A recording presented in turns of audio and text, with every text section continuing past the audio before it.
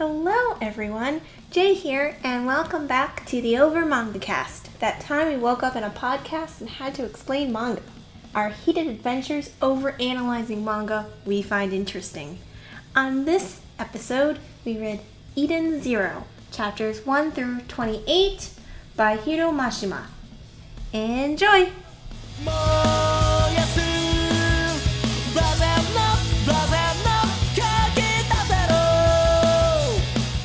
Hello, everybody. Hello, Dr. Sam.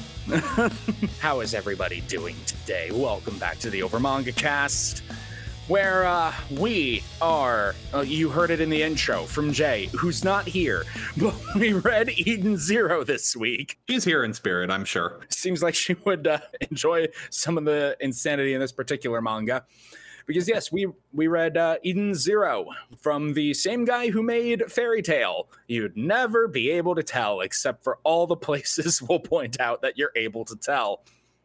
Well, Jacob here, a good illustration of the, let's call it the mangaka's signature on his series. I've never seen Fairy Tail, and I recognized most of the characters that were lifted directly from Fairy Tail and put in a completely different manga.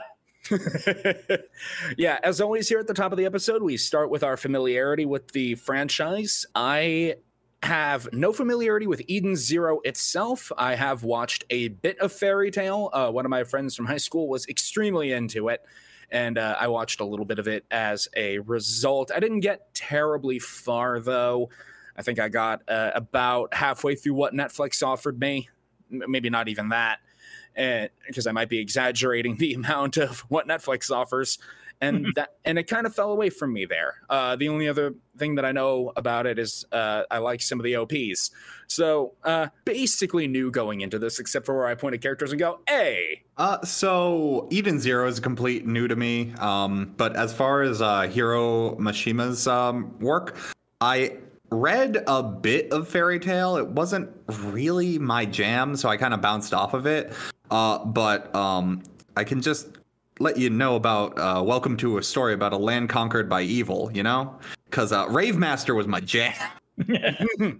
And we're talking about banger OPs, Sam. You gotta give Rave Master the credit where it's credit deserved, because its dubbed opening was done by Real Big Fish. Yep, I remember that. I don't know how. I guess they needed the money. Yeah, but so I am familiar with Rave Master, little bit of Fairy Tail, and then Eden Zero, completely new. I've seen a good number of clips of Fairy Tail on YouTube. A lot of its OST I have bumped into sideways. I've never actually actively checked it out. It's one of those things that's on my list, but it's low enough on my list that I never seem to get around to it. Common refrain, but Eden Zero is not something I'd heard of, but it is very much, it's we're joking about characters lifted out of Fairy Tail and put into the series almost completely unchanged. And there is at least a few characters that is exactly that. But one thing that I can't help but notice is there is a feel to it in the same way, for example, Akira Toriyama has a very particular feel.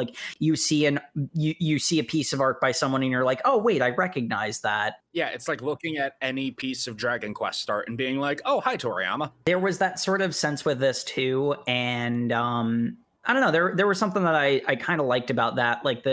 It sort of gave it an innate sense of familiarity, despite the fact that, as with my co-hosts, I went in pretty much entirely cold on this particular series.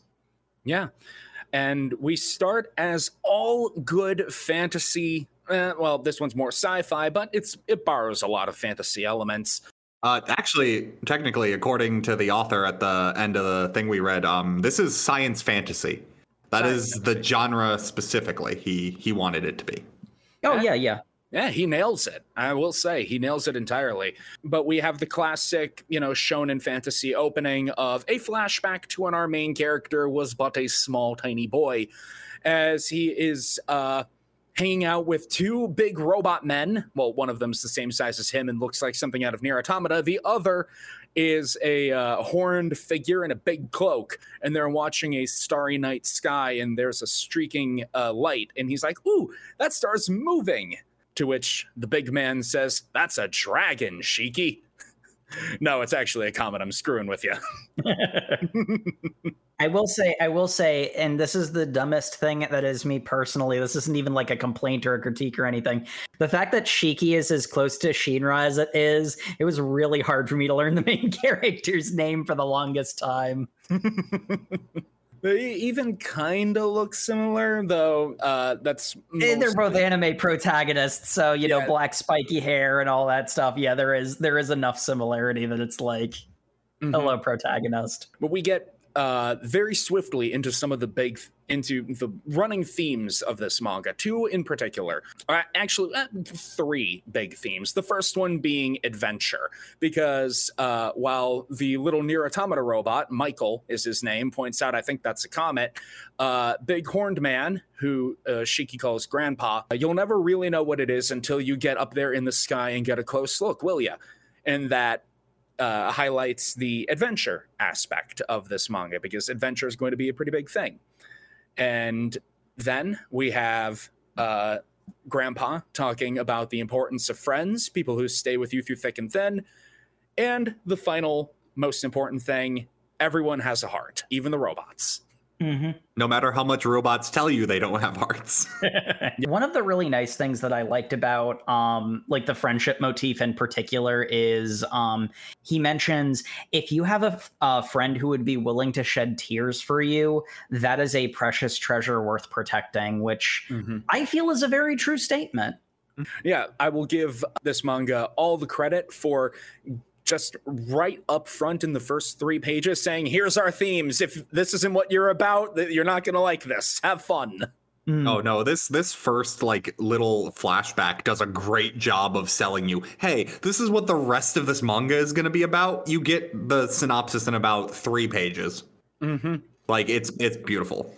I will say the one thing that's worth noting, and this isn't even really a complaint, this is more of a like, if you like, hopefully you've already done the reading, dear listener, but if you haven't, if you're coming to us for more of a recommendation, it's more actiony than the first couple of like the first chunk of it will lead you to believe. One of the immediate reactions I got is like, wow, that's a really cool power. I can't wait to never see used particularly well, because this seems like it's going to be more of a comedy series. And it's very funny, and it's not like, you know, I mean, it's not Dragon Ball or anything, like it's not trying to be a fighty shonen sort of thing. It's more of a action comedy, but it does have more of that than it initially lets on. But once this flashback is done, cut to the present day, where we have a Capsule Corp looking ass ship landing in the ocean. And we see our first pair of characters who look like they're plucked right out of Fairy Tail, a young girl and a talking cat. Oh man, Rebecca's great. I wish I remembered the name of the character she basically is from Fairy Tail. Yeah, I can't remember her name either, but I do love Rebecca. She's a lot of fun. Yeah, Happy is also just happy in Fairy Tail, and I think he's also happy in Rave Master. But at that point, that's mostly just the artist likes drawing their little mascot cat. That's you know, that's kind of cool that it's like even if you don't like, obviously like let's not like start like shared universe theories or anything, but like sort of like this is a character that exists across time and space sort of thing. Remind me at the end, because I have a shared universe theory. Oh, excellent. I love those. But yeah, no, I like just the amount they do to make it connected, because one of the things I noticed was it doesn't get revealed here, it gets revealed later, but Happy is the species of cat he is from planet Exceed, which was also the name of the fantasy race of cat people that Happy was a part of in Fairy Tail, was the Exceed. So it's just literally like someone took Fairy Tail and turned the dial from, magical fantasy to science fantasy. Yep. We even see Natsu in the background at one point. He's just there. That kind of owes to that sort of sense of like, even though, you know, like none of us are exactly Fairy Tail experts or anything, but that sort of sense of familiarity of like, this is a thing I recognize through cultural osmosis. It endears you to the characters quickly so we can get to what makes them unique, that much faster. It gives almost in the sense of like a fan fiction to some extent. It gives you a level of innate buy-in that you normally wouldn't have going into something you've never read before. Speaking of which, we get one of the differences first is Rebecca in this is something that we find out is called a B-cuber, which is... she's an intergalactic YouTuber, yes. And everything she's doing is for views. And I'm like, ever since I've started this podcast, I've never related with a fictional character more. And hey, if you're currently listening to this on YouTube, remember to like, comment, and subscribe. Yes, do that thing. We read all the comments. We often discuss them in Discord. But yes, Rebecca and Happy arrive at the Grand Bell Kingdom, your standard McFantasy Town looking island in the middle of this vast ocean. And apparently it's a deserted theme park, which is why it looks like McFantasy Town. Because it literally is. Mm-hmm. It seems to be like specifically modeled after those theme parks they have in Japan for like Dragon Quest has one where you like go around and do quests. It's like, I forget what they're called, like adventure parks or something, because they simulate a situation. And Grand Bell is a typical RPG kingdom. Mm-hmm. And all the robots are very excited to have a guest show up because there hasn't been one in a century. This place has been very deserted. So all the robots are like, we have a guest! Quick, everybody in positions! Welcome! Activate the attractions. We get Rebecca doing her shtick. She has like a cat theme with cat ears and... Yeah, the Ao Neko channel. Because all channels in this are just named after a sound effect that's related to what you do. One of the B-cubers, we find out later, her channel is basically the Japanese onomatopoeia for chewing. Yep, she's a mukbang channel. So yeah. Look, I'm not going to complain about Rebecca with the cat ears, okay? It's something that gets views. Like, I'm not going to... Oh, man, should we pretend it doesn't? No, it's like, no. Rebecca acknowledges it gets views. Like... Yeah, anytime she's in a remotely compromising situation, she's like, God, this is so embarrassing, but it would get me more traction. This would get me a lot of views. There's always on that grind. It's for the content. There is one point where she makes a comment of, I don't know that this would be age appropriate for my demographic, though, so maybe not. But we'll get there. One of my favorite Rebecca monologues. Yes. Because there's the mindset of, yeah, I'm okay with this for view. Wait, nope, this will get me kicked off YouTube. Yeah. But she and Happy decide to go on one of the adventure quests, and apparently it's fight a giant monster as a gigantic robot cat confronts them, and they're like, okay, maybe we're not high enough level for this quest. But thankfully, before any shenanigans can happen, in drops our main character boy, looking much taller and shaggier than when we saw him in the flashback. It's Shiki, who just crushes the whole ass robot into the ground, cratering it. Yeah, he's kind of gone full wild man at this point. Yeah. Yeah, his this first chapter, he's got strong Tarzan vibes. He's got, incredibly long hair that's covering his face. He has a super intense glare all the time. He doesn't speak a lot. The first thing he does when he sees Rebecca is go, wait a minute, you're a person? You have skin. Let me touch it.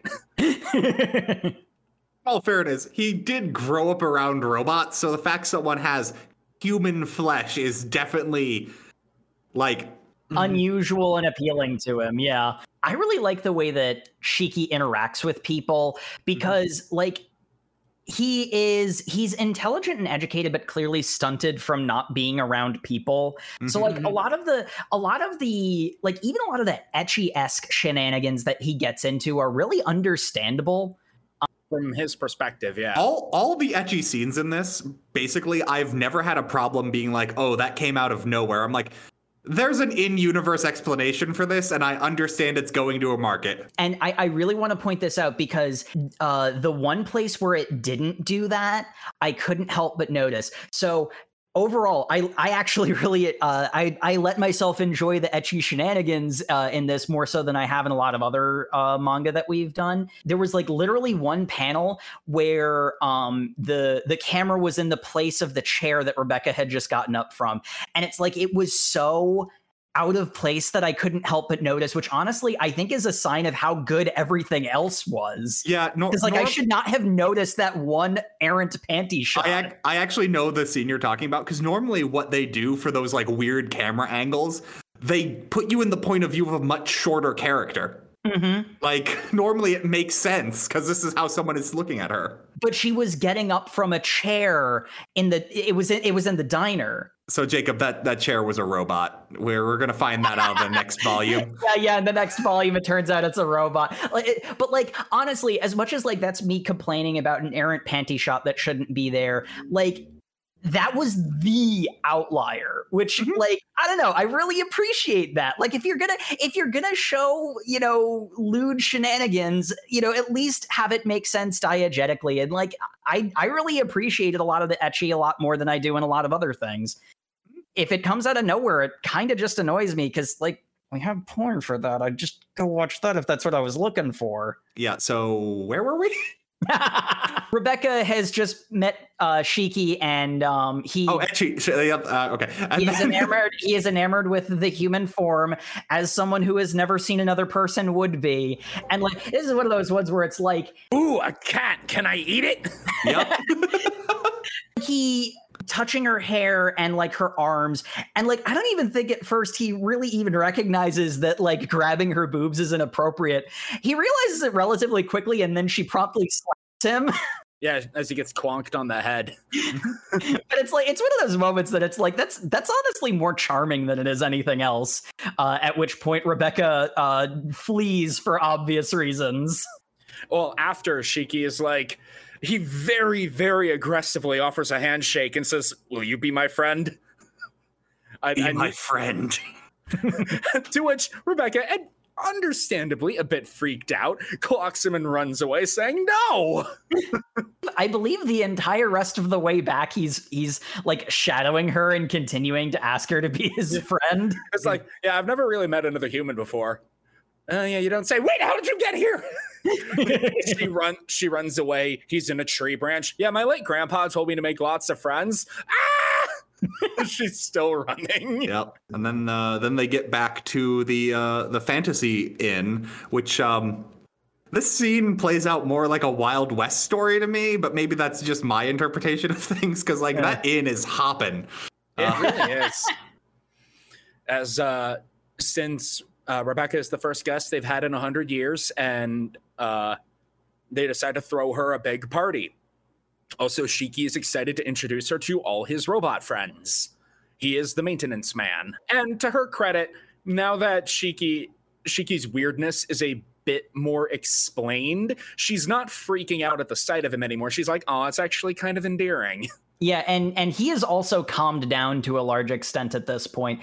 And like one of the things that I can't help but notice, and this is a very consistent through line, Rebecca and Shiki are actually a lot alike in terms of personality. Like, they make for good friends. They have a lot of similar interests and they have a lot of similar impulses. Shiki introducing himself to Rebecca was a very weird thing because he grew up under weird circumstances. But once everybody's calmed down and they get a chance to talk, they seem almost instantly, exactly as Shiki would want, they seem like friends. And it's very genuine because of how both like bright and happy and optimistic and energetic they both are. But as all this fun time partying is happening, a messenger runs off to the castle to tell the Castellane that the time has come.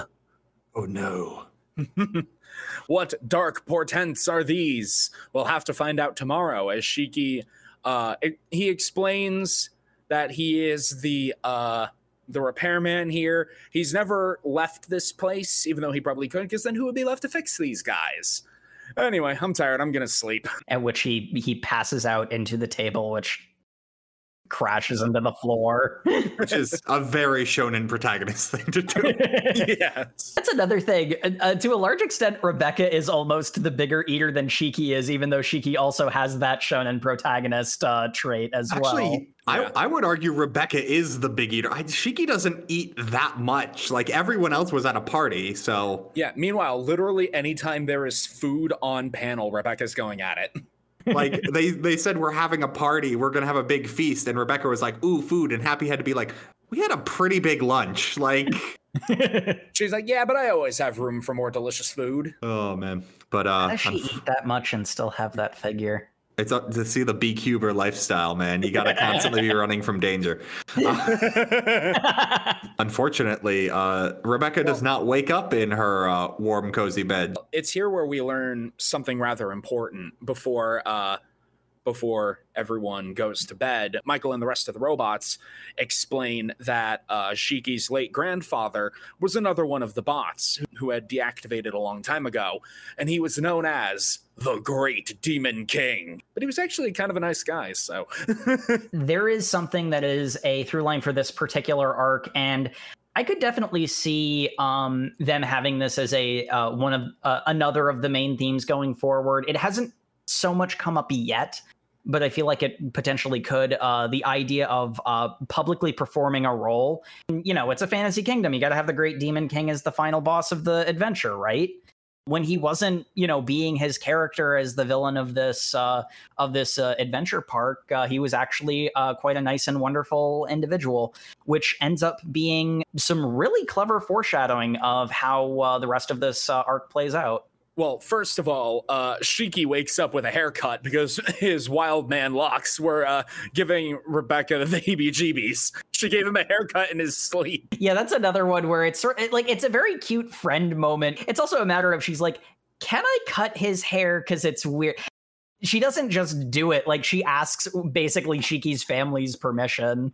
I love the family's reaction of, yeah, we've always hated that hair. We just didn't know what to do with it. It looks so bad. They're like, oh, jeez. Rebecca does not wake up in her comfy bed. She wakes up tied to a stake. Finds herself tied to a stake in the middle of a crowd. And you might find yourself wondering, well, how did I get here? But yes, like the archetypical witch, except she's in her her sleeping clothes. She's about to be burned at the stake, ostensibly because the robots have a huge grudge against all humanity, and they were only pretending to like Shiki. Mm-hmm. Because humans had abandoned them, made them, and when they were no longer useful, threw them away and left them all alone on this planet with no purpose. Now that Rebecca's come here with a ship, they can escape. Mm-hmm. It was a long con to prove to Shiki that he has no friends, and everyone always hated him. I don't know. Everyone else, how long did you let this go on before you realized something was up? The other thing that's worth noting is that we don't really know the cosmology of this universe yet. Mm-hmm. We don't know if, like, this is a planet that's in the throes of a post-apocalyptic robot fight. Because, like, when we see Rebecca's ship initially, it looks like it's just an airship flying over the ocean. So for all we knew, this story was going to take place on one planet. I even thought, look at this one-piece ass island when we first saw it. The idea of the robots actually, like, genuinely feeling abandoned and programming is screwed up. The thing that tipped me off that maybe there was some performance to all of this is any time that Shiki tried to come up with an explanation for what was wrong with them.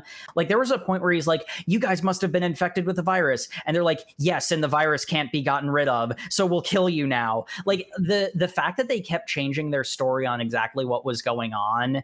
The part that did it for me was, I think also the part that almost got Shiki to realize that something was up was at one point, like, Shiki goes to save Rebecca from being burned at the stake, and a whole bunch of the robots like surround him and start gang stomping him, except he gets up and breaks free, and he's like, that didn't hurt at all. Were you guys even trying? I was too busy enjoying this Nier Automata moment. Yeah. No, it's a great, like, action scene. It's a world where robots put on performances for human beings. So the fact that this turned out to be one you know, the thing, I thought that this was really well done. Like, the point where I started to be like, is this a performance? When the king starts fighting Shiki, he's acting like a wrestling heel. Yep. He's trying to be a jerk. Like, he's trying to be a jerk and get the two humans and the talking cat to hate him. Yeah. And like that like trying that hard, I'm like, is he actually not fighting with everything he has? Is he trying to be the bad guy right now? And that sort of the dawning realization of it, I think it was the different little clues and things seeded throughout all of this first arc is, I felt, really well done. And like, I love the part about the fact that it's not even a great performance is still within the fiction, because you know who'd be great at being the bad guys? The people who fucked off to space and aren't there anymore. Like, yeah, they don't have the villains, so people who aren't normally bad guy actors have to make up stuff on the fly. Like, that's why they're not great at it. Exactly. And like, Shiki is sheltered and doesn't have a lot of genre savviness, so he falls for it like hook, line, and sinker. Rebecca is, admittedly, she should have seen through it, but she was in the middle of being potentially burned at the stake. You can forgive her for being a bit freaked out. And moreover, she has no context for what's going on. Exactly. Honestly, I think the thing that one of the big things that actually worked in favor of the characters not figuring it out, even though it was pretty well hinted to the audience, the thing that made Shiki stop trying to he tried to get through them all the way through to the end. When he started throwing punches back, they're all stomping him, and obviously this is a ploy to get him to hate them. But the thing that made him get up and, you know, say, I thought you weren't serious because it didn't hurt, they were about to kill Rebecca. They were about to do violence on a human. From Shiki's perspective, that's unforgivable. I don't care what's going on. I'm going to stop you now, you know, and I promise I'll fix you. I'm just going to have to break you a little extra beforehand because you're resisting. I mean, because that's the big thing about Shiki that we get like further elaborated on, but it's very clear in this scene. You can hurt him all you want. That's something he can deal with. You threaten to hurt one of his friends. That is an unforgivable thing. Yeah. And one of the potent things is, as Shiki is getting gang stomped, Rebecca can't tell that it's not actually hurting him. It looks like this poor boy is getting ganged up on and is about to be brutally murdered in a very painful fashion. So she starts crying, like, stop hurting him. Humans and robots don't have to be enemies. You know, Shiki sees her crying and remembers the wise words of his grandfather. If a friend will shed tears for you, that's a treasure worth protecting. And we learn that, yeah, no, Shiki isn't just a wild man who has a lot of potential fighting power that way. He's got magic. He's got techno magic. Yep. He has something that Rebecca calls ether gear, and it lets him control gravity. Yeah, so you guys want to talk about the ether gears right now, or do you want to wait? We should probably wait because more people get revealed with ether gears, but yeah, more ether gear gets revealed later. All of them are kind of dumb in their own way. Well, like the long and short of it, they're essentially like a cybernetic implant that allows you to process the natural ether in the environment to create the specific type of ether you use that like it uses. Like Shiki's is a gravity ether drive, so it allows him to process the natural ether in the environment to create gravity ether, which essentially he mostly uses to either make things weightless or super heavy. Well, actually, he has another trick. He uses it in clever ways. One thing that he does that he has a tendency of doing a lot is he will change the direction of gravity so it allows him to fall like forward. Fall sideways in order to fly. Allows him to move in a really dynamic way. I really think it's cool. It's not just like gravity does whatever we say it does. There is some extent where it's like if you really want to parse out exactly how, you know, this, that, or the other thing would work, you know, it's like he forms like gravity pellets and throws them at people. Like it's silly at times, but like I think it's used very creatively and it like stays within its theme in a meaningful way. It's also got some big thematic resonance. Shiki can control gravity, and he says that this is the power he inherited from his grandpa. And as we will learn going forward, the Demon King had a great amount of magnetism that drew people to him, and Shiki draws people to him, and they become his friends. He has a metaphorical gravity and a very physical gravity. Some kind of black hole of friendship, some kind of event horizon of camaraderie. Well, maybe not that last one. Well, actually, there's even another layer to it as well, because gravity can also have a negative element to it. And you could say to some extent, getting tied down to the planet by its gravity is an element that basically ended the Demon King's story and stalled Shiki's story.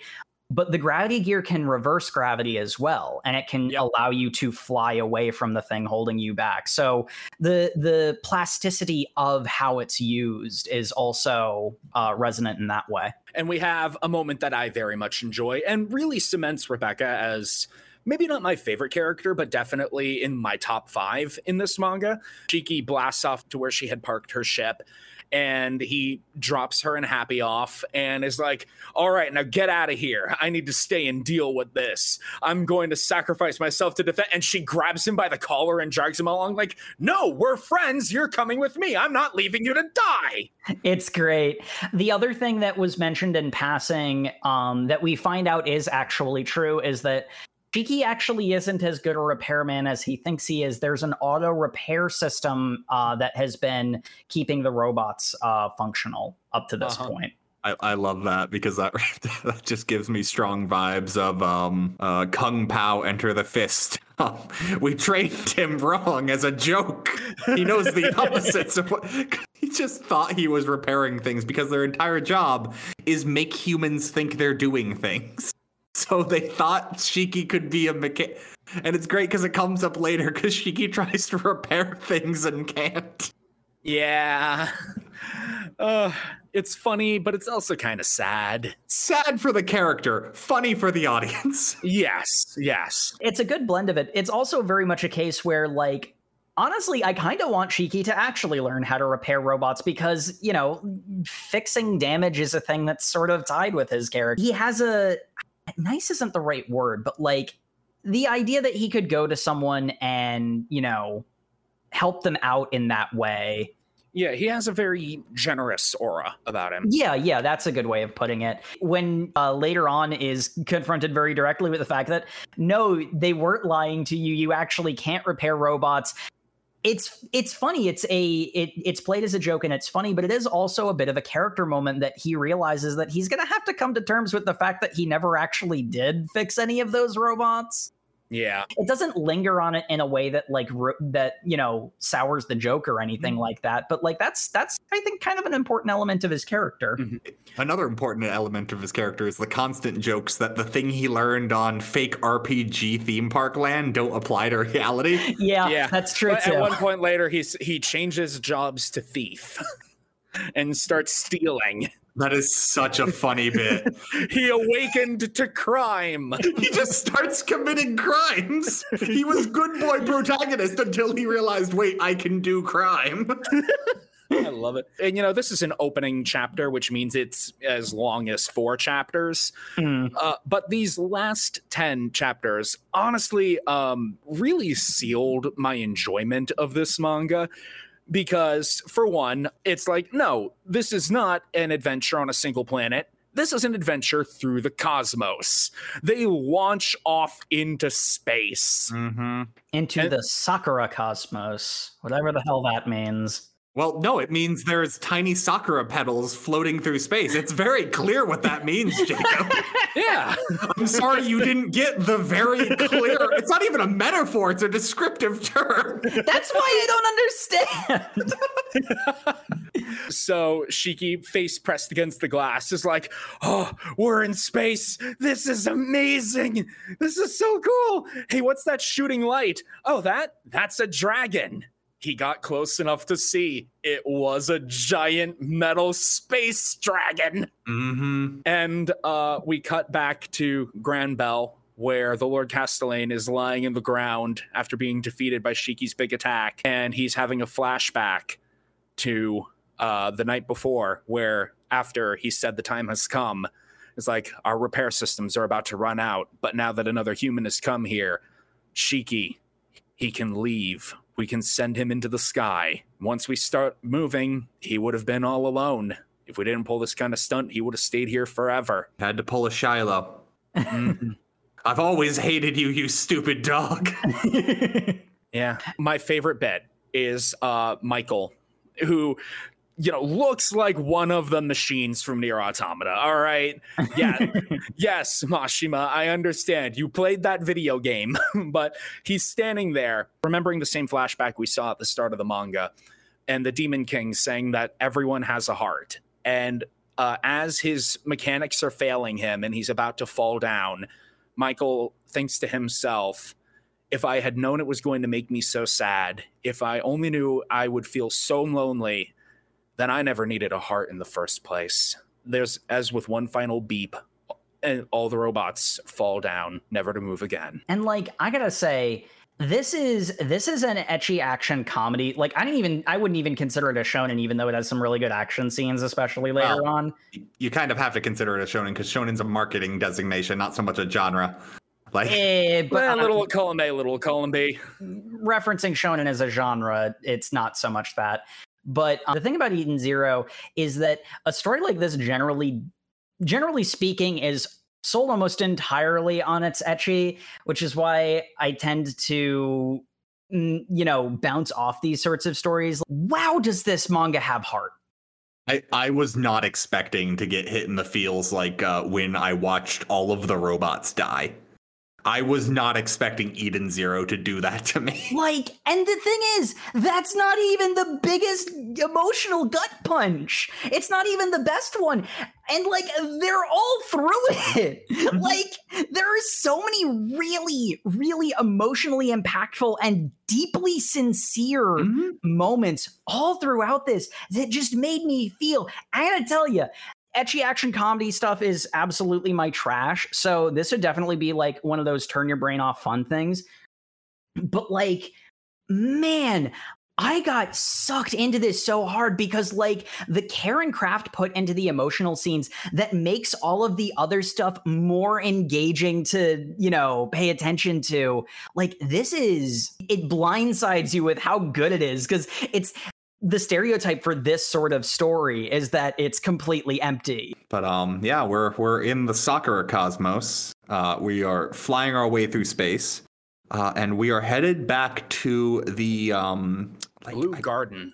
Yeah, is it Rebecca's homeworld, or is it just the world she lives on because that's where the guild is? We actually learn a little bit about that over the course of this arc in part, but just generally speaking, this is the farthest back she can remember. Mm-hmm.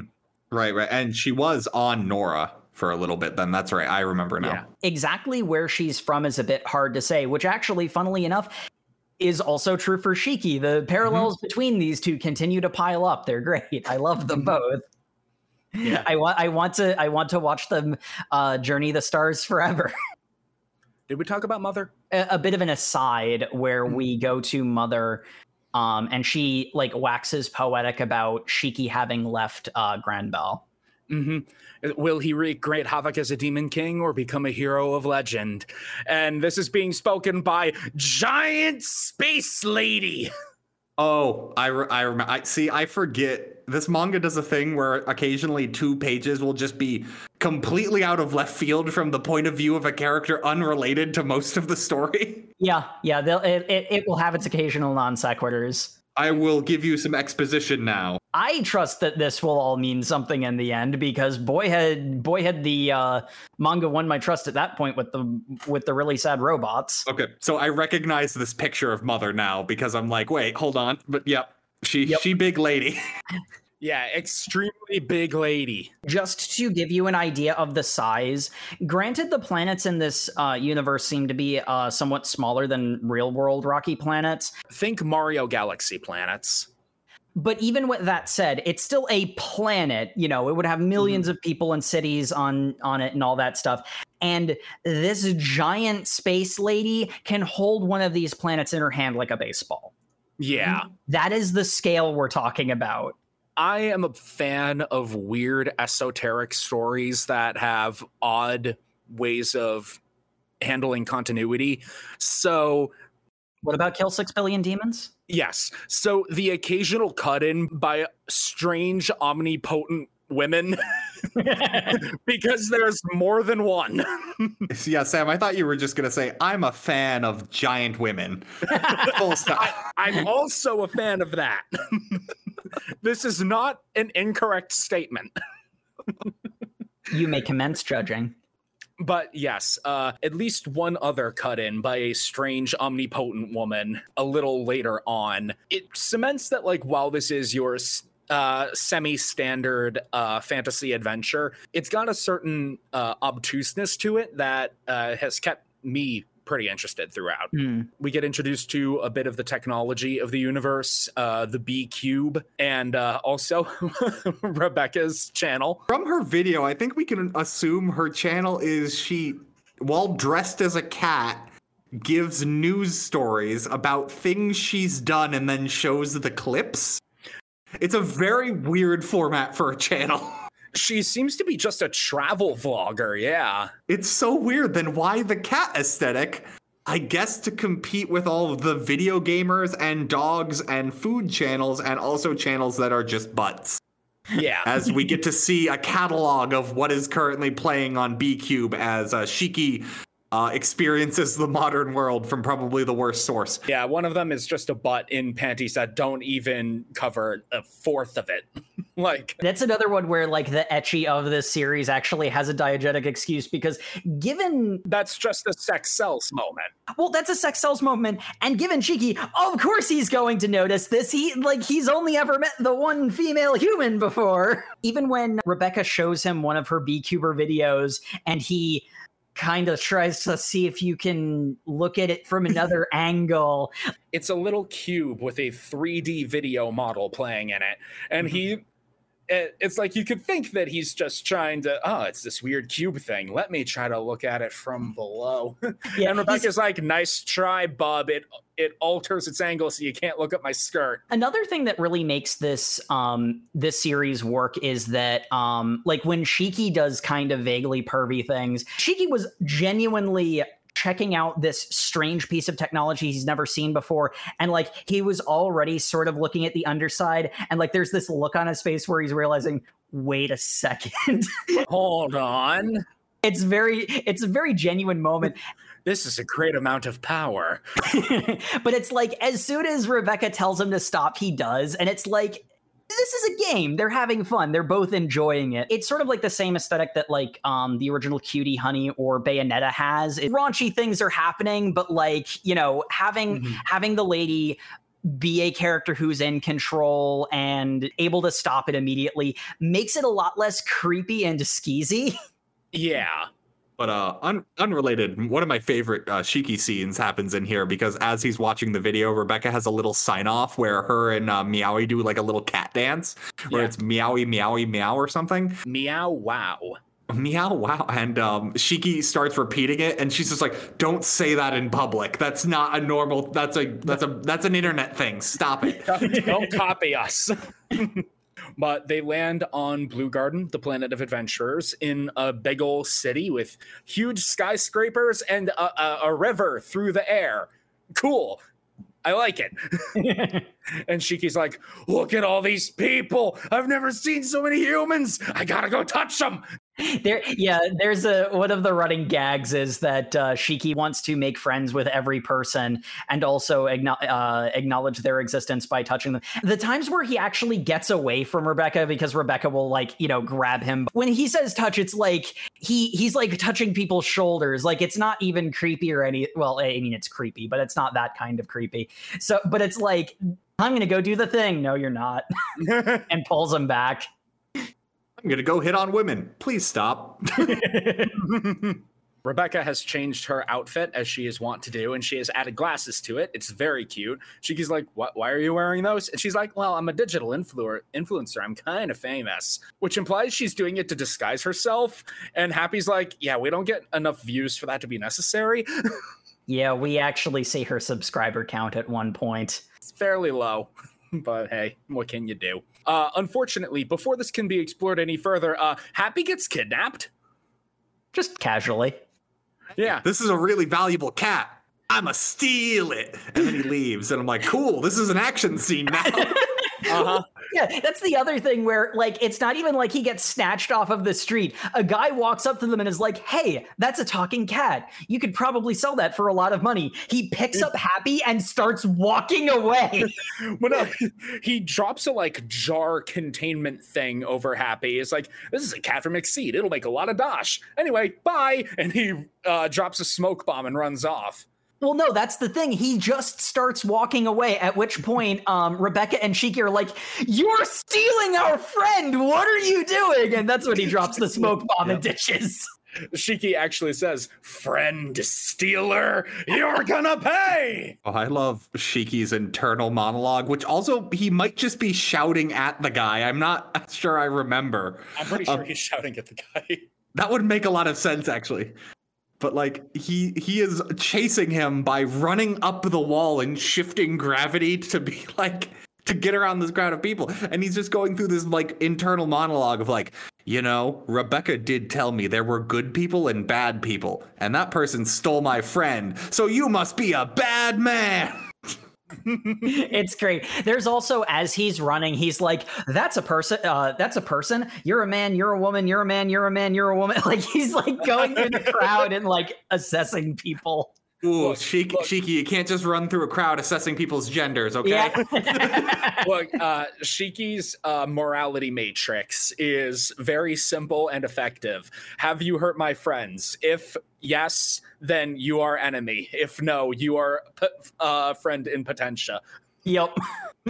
But while Shiki immediately blasts off into action, poor Rebecca is having a trauma flashback before she also leaps into action, where she's remembering where the time she first met Happy, or as a very small baby, a young girl, she found this poor, lost, hungry, talking cat. It's like, don't worry, I'm all alone too, but now we can be friends and alone together. And now we get to the most emotionally heartfelt thing of the entire thing. There are other emotional gut puncher, like really sincere moments throughout the entire rest of the reading. But this one, I actually choked up for. Oh my God, why is this so well done? Yeah, you really feel for the poor kid. As we cut between Rebecca's flashback and Shiki's pursuit, as this guy is escaping on a flying motorbike thing. It's really cool, I'll tell you that. Get these like fun, wacky action scenes intercut with this like really genuinely somber story of two abandoned children finding solace and family in each other, and to keep with the flashback. It eventually gets met with tragedy, and you know their willingness to persevere and overcome that tragedy. Mm-hmm. And in all honesty, I think the fact that we have it intercut with the wacky action scene, because to a large extent for most of this, Shiki doesn't really understand how serious the situation is, but you know, eventually, like when Rebecca catches up and you know all this stuff is happening, he recognizes, oh, this is not funny fun time. I'm going to take this seriously now. And he kind of goes a little Terminator, which we'll see more of this. But like the fact that like Shiki suddenly realizes the gravity of the situation. He realizes the gravity of the situation, and it goes from a fun, wacky action scene to a pretty cool, overqualified heroes smash the bad guys to great catharsis for the audience. Like that sort of transition ends up only enhancing the very strong emotional effect that the flashback has. Yeah, because the tragedy we see in the flashback is Rebecca and Happy are... She even gives Happy his name because being with him made her feel happy for not being alone anymore. So he is literally her happiness. We see them playing together, living their little street rat lives. And then a drunk driver hits the cat. And they don't pull punches on the art either. It's graphic. Yeah, there's Rebecca kneeling there in the street, covered in mud and blood. The blood that's splayed out on the road around the tiny furry body. There's also a really good bit of just some like random civilian background characters where, you know, one of them, because she's hugging Happy's body. It's one of those moments where it's like you don't even really hate the guy for saying it, but he's like, that's filthy, you could get sick like that. And, you know, someone else points out, have a heart, she just lost her friend. Oh, not even just someone else. If you go back and read through it after what we see later, that's our good friend the professor. Oh, is it? I didn't notice that. Yeah. The one who says, come on now, try to be sensitive is Professor Wheeze. Oh, I love that. That makes that even better. This is still interspersed with the action scene. You know, Rebecca runs into Shiki in the middle of a standoff with this thief and his gangbanger buddies. And she's like, you are going to give me my friend back, and there is nothing you can do about it. Happy manages to break free from the baddies, and he's a robot. He loses all the fuzz to be a little cat bot that breaks apart into 2 hand blaster guns that Rebecca wields akimbo and starts headshotting all of these guys. So cool. It's incredibly cool. And like, this is another case where like, wow, the quality of this, because it would be so easy to make Rebecca just eye candy. It's even more so, it's not just that they made her a badass too, that she can handle herself in tough situations, but like they basically had to damsel her so that she couldn't be involved in the first like active conflict of the story for the sake of Shiki's character and his character arc. Like, so like, we rapidly learn that isn't going to be the standard case with her. Yeah, so they damsel her in a way that like anybody would get caught and tied to a stake in that situation. It's not that she's not confident. You were taken in your sleep. And then immediately after the next conflict that we see, it almost sets up like she is just going to be damseled all the time in eye candy. But when push comes to shove, she immediately jumps into action and shows that she is. And like the other thing is like she's not even necessarily quite Shiki's equal, but like she can handle herself. Yeah, she has guns in this setting. She can't use ether or like, but she has a way to defend herself, which makes sense because she's a travel vlogger. Mm-hmm. Wait, hold on. That statement doesn't track in full, but in universe. She's a travel vlogger in the Eden Zero universe. Yeah. But one of the bits that I really liked is that lead gangbanger here is the Heavy from Team Fortress 2 with his big minigun. And while she's taken down all the mooks with her rapid-fire happy blasters, the big guy has turned the minigun her way, and it looks like she's about to be made into Swiss cheese. But Shiki grabs her and elevates her out of the way. And he's like, easier for you to aim now, right? And she unleashes on the guy. And it's like... They're a really good team. It's Shiki performing the save, but it doesn't detract from Rebecca winning the fight. Yeah, I love that. That Mook has a great line too, because as he's seeing like all these other gangsters getting shot in the head with like pinpoint, like center of the forehead accuracy, he goes, "Oh, who needs accuracy when you can shoot a bunch of bullets?" Because he's got a Gatling gun, and he just basically admits he can't hit the broadside of a barn with it. And I'm like, cool, buddy, you are definitely some first fight fodder. Yep. Oh, and by the way, we have said that Rebecca has been hitting all these guys in the head, but the bullets are ether bullets. They hurt, but they don't kill. We get told that after the fight, though. So we do get an entire fight of like, did Rebecca just murder a bunch of people? Like... Yeah, we learned that Happy had been brought back from the dead as a robot, and he was scared that Rebecca wouldn't love him for it, but no, he's still her Happy. God, it's such a good scene. It's so cute. And it's great because that scene ties back to why she became friends with Shiki, was because he said the line, "Even machines have hearts." Which is something she believes fully, because if that's not true, Then Happy is dead. Yeah. yeah, if machines can't have hearts, whatever Happy is like the creepiest coping mechanism ever. Yeah.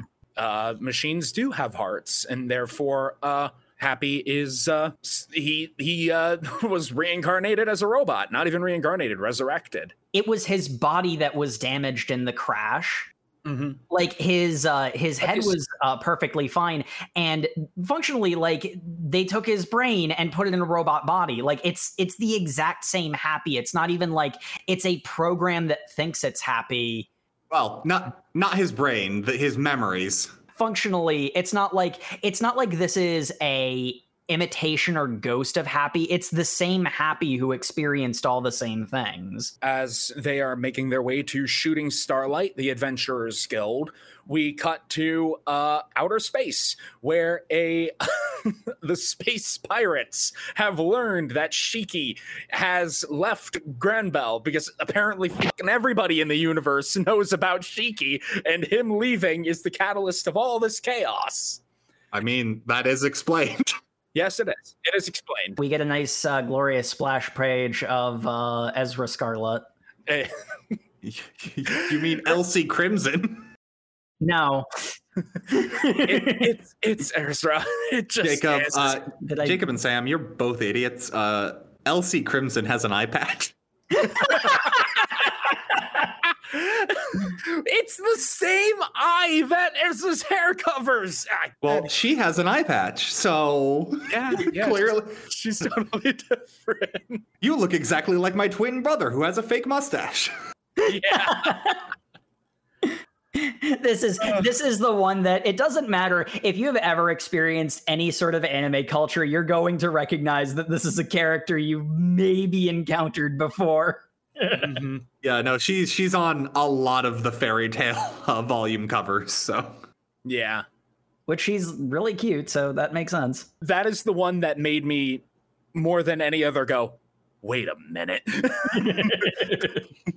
I think it's just the blatantness of Elsie Crimson. like the fact that the name is even similar. It's the fact that it's that tongue-in-cheek is also what makes it work. It's kind of funny at that point, yeah. We're ribbing it, but honestly, it's a clever choice in my opinion. See, my favorite bit was immediately after in the next chapter, to celebrate getting Happy back, that Rebecca and Shiki go to a restaurant that's staffed entirely by Pooh. I love Pooh, the little carrot-nosed dog.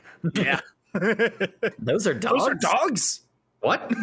Those look nothing like dogs. We spend some time in Shooting Starlight, where, man, the rest of these adventurers are kind of assholes.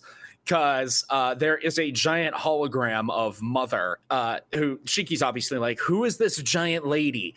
And Rebecca explains, oh, somewhere in the universe, there's a woman who is grander than all the planets. We don't know where she came from or who she is, but we call her Mother, and she's so big, we worship her as a god. And I'm like, yeah, honestly, why wouldn't you? Shiki looks up at the hologram and says, I feel like I've met her. Like, he doesn't even say definitively, oh yeah, I know her. It's like, she's kind of familiar. Yeah, there's a familiarity, and oh boy, that with the next arc, that got my brain spinning, but we'll get there. Mm-hmm. Yeah, but apparently all of the other people in earshot take this as a definitive statement of braggadocious fact by Shiki and start viciously making fun of him for claiming to have met Mother. I don't know why you think this is so absurd, Sam. Like, when I went to the Vatican and said, hey, I know that guy, they also made fun of me. It's like, he didn't even say, yeah, no, I've seen her. He's like, I feel like I've seen her somewhere before. She feels familiar. It's like a vague deja vu. Like, it's so innocent. Like, you don't understand. Whenever you're in a crowd of people, you need to be mocked because you're a shonen protagonist. Your dreams need to be told they're dumb so that when you do them in spite of it, you're even better. That's a call to adventure. I mean, you are exactly describing how that works, so yes. I mean, you're right. That doesn't mean I have to like it. These people are and speaking of which, how about this thought? Oh my god. Yeah, can we talk about her? Because Labilia? yeah, I talked to Jay about her name, and neither of us were 100% sure. Yeah. Okay, Yeah. cool. Her name is dangerously close to something that in Dangerously close to an anatomical term, yeah. yeah that will dance around for our iTunes rating. Uh-huh. She's a big-time B-cuber who all these people are massive fans of. How big time can she be though if she's got a serious rivalry with Rebecca? Like, I don't think she's as big time as she's putting on. You know. We don't see her subscriber count, but she also does very specifically say that she picks on Rebecca in particular because she's so small time. And it's sort of the funny thing is she even goes into like the psychology of bullying. Like, she knows what she is. She says, "There's not a soul in the Sakura cosmos who doesn't know me," to which Shiki responds, "I don't know you." At which point she instantly fell in love with him. Not yet. No, I love this because she continues to rib Rebecca and is like walking away, giving parting shots. And Shiki walks up to her and grabs her hand, and she's like, "Handshakes are 10,000, buddy." And she starts floating in the air, hanging upside down, as Shiki is glaring death in her face, saying, "You made my friend cry." Yeah, that's the other thing that implies that she might actually be as big as she thinks she is, because she is able to charge people a lot for pretty mundane things, and then is an awful person to her fans. So, you're supposed to really like this character. She gives a guy a signature, and she literally just draws some poo. If you were wondering if you're supposed to like this character. But the thing that I really liked about that moment is, and we see this a couple of times, there's that whole thing about how a friend who's willing to cry for you is a precious thing, but he also takes it very seriously and very personally when someone hurts his friend. He doesn't want his friends to cry for them. The fact that he knows they would is what he cares about. So when you actually do mess with his friends, he kind of goes into a bit of a Terminator mode where like all of the humor is gone from his face, because like he's a very like happy, energetic, plucky protagonist type. He's one of those in a extremely believable way. He just goes into like full serious mode if anyone bothers his friends, and he takes it personally and he takes it seriously, and that's something I really appreciate about him. No, Shiki has a Professor Genki switch. He's got fun time, but then he's also got murder time, and he can flip through those very quickly.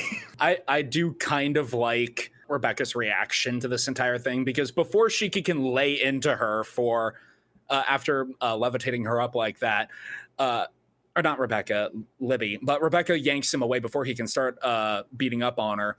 And she falls to the ground, splats her face. She's like bleeding from her nose. She's like, that little brat.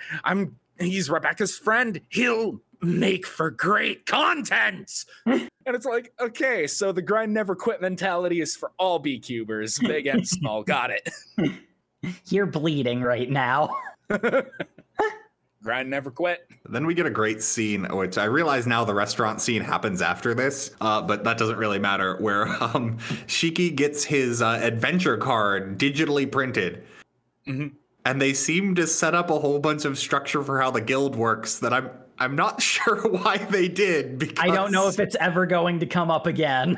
Like, there's a whole guild ranking system, but they never took any quests. So we don't even meet the guild master. Like, yeah.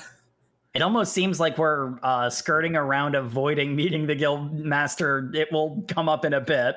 It's almost like the guild setup was a thing in Fairy Tail, and he is using it as base skeleton and nothing else. Like how Natsu's in the background of the crowd scene in the guild. Shiki is like, man, so these guild people, they seem like kind of assholes. I thought being in a guild was supposed to be like a family all coming together, and that's when Natsu's in the background. Rebecca says there was an old manga like that once. Yep. Mm-hmm. Which is, I love that tongue-in-cheek tone. But Shiki is like, all right, so my quest, I'm gonna go meet Mother. You said nobody's ever done it, so I'm gonna go do it first. This is content. The general reaction of Rebecca to Shiki's wacky nonsense is almost always look of shock and terror, immediately turns to sparkles and smiles. Content! They're so fun as like I love the dynamic of all of them. I love the directness of basically at this point half the characters being social media activists and just like, nope, we need to chase that almighty content. Just do whatever is popular. Like, for example, if some series was releasing on Netflix, you cover that series. Look, we identify with the characters. It's fine.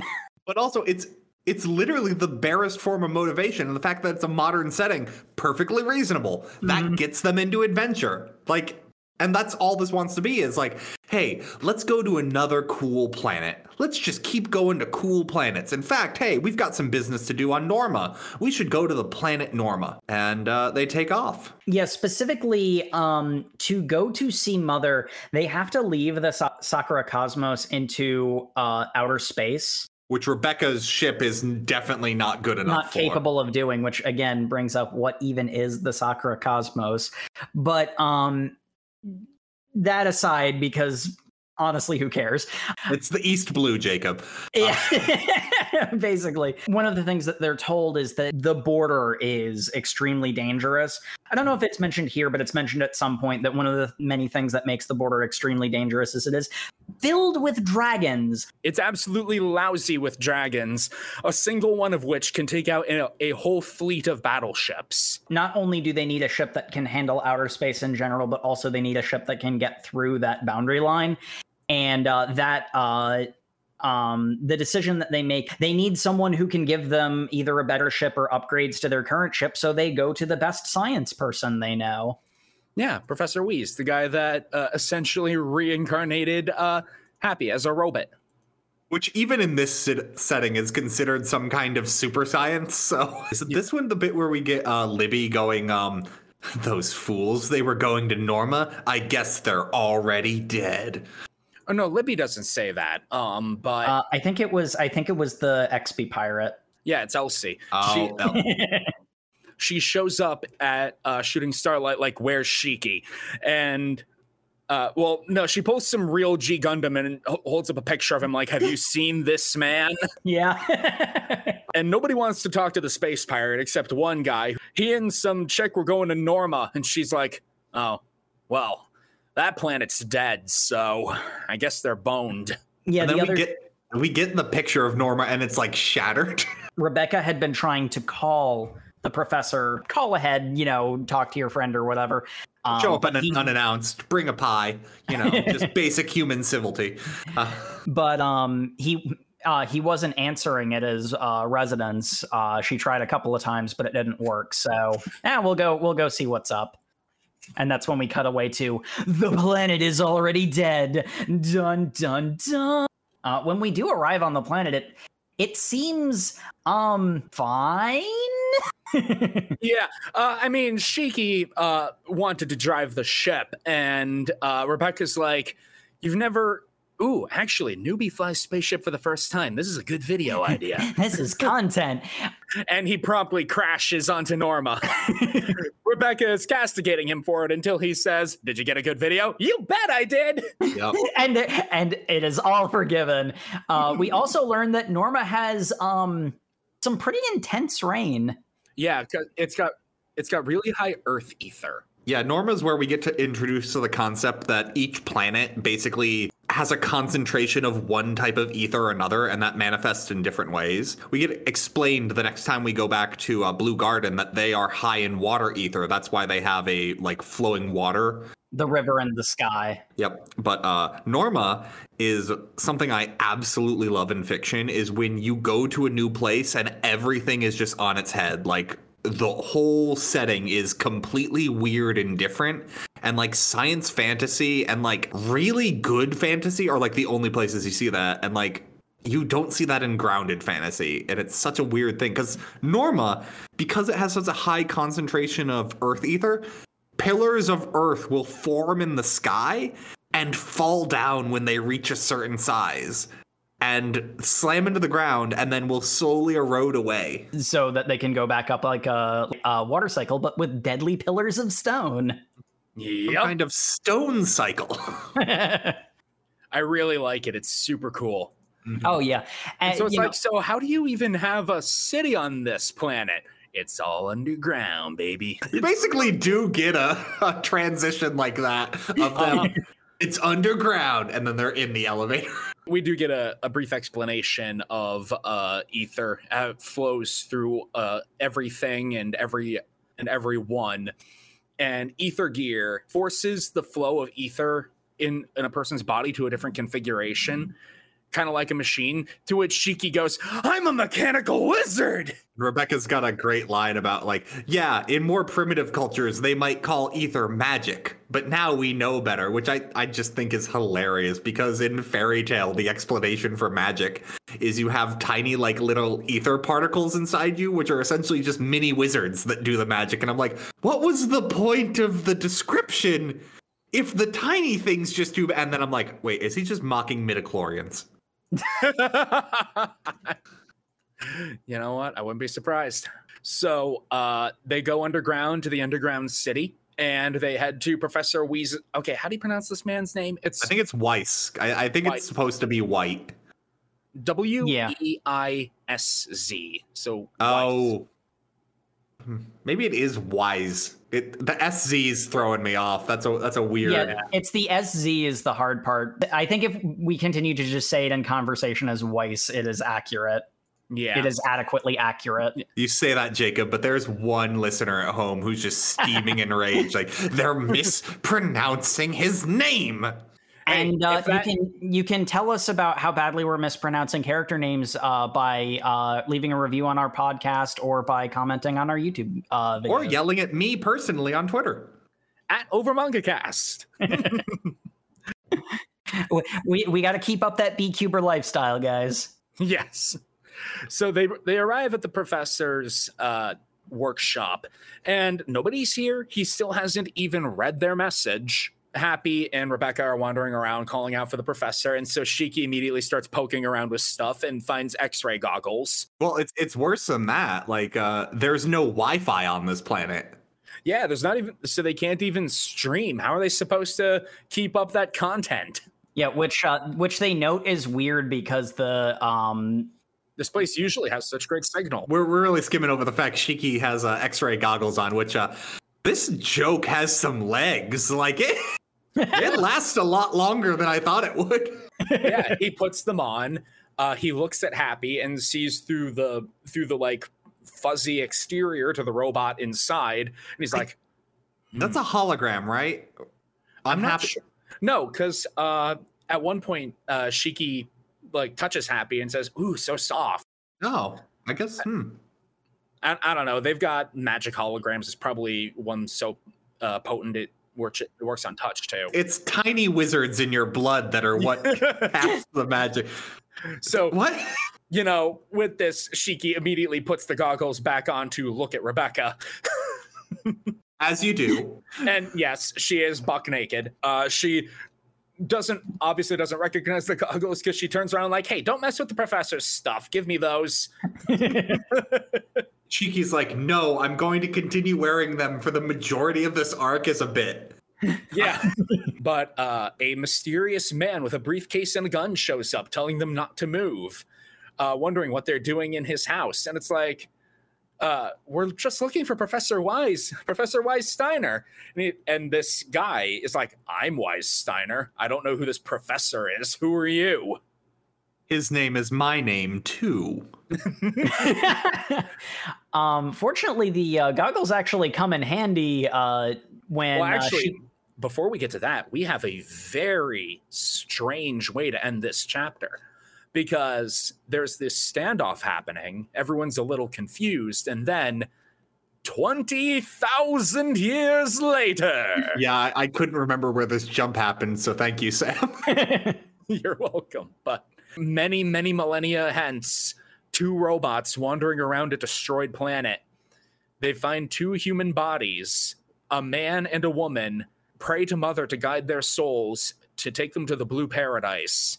And amongst the corpses, they find the same little cube heart medallion that Rebecca and Happy wear. And etched on its side is Eden's 0. To be continued. Which is so weird.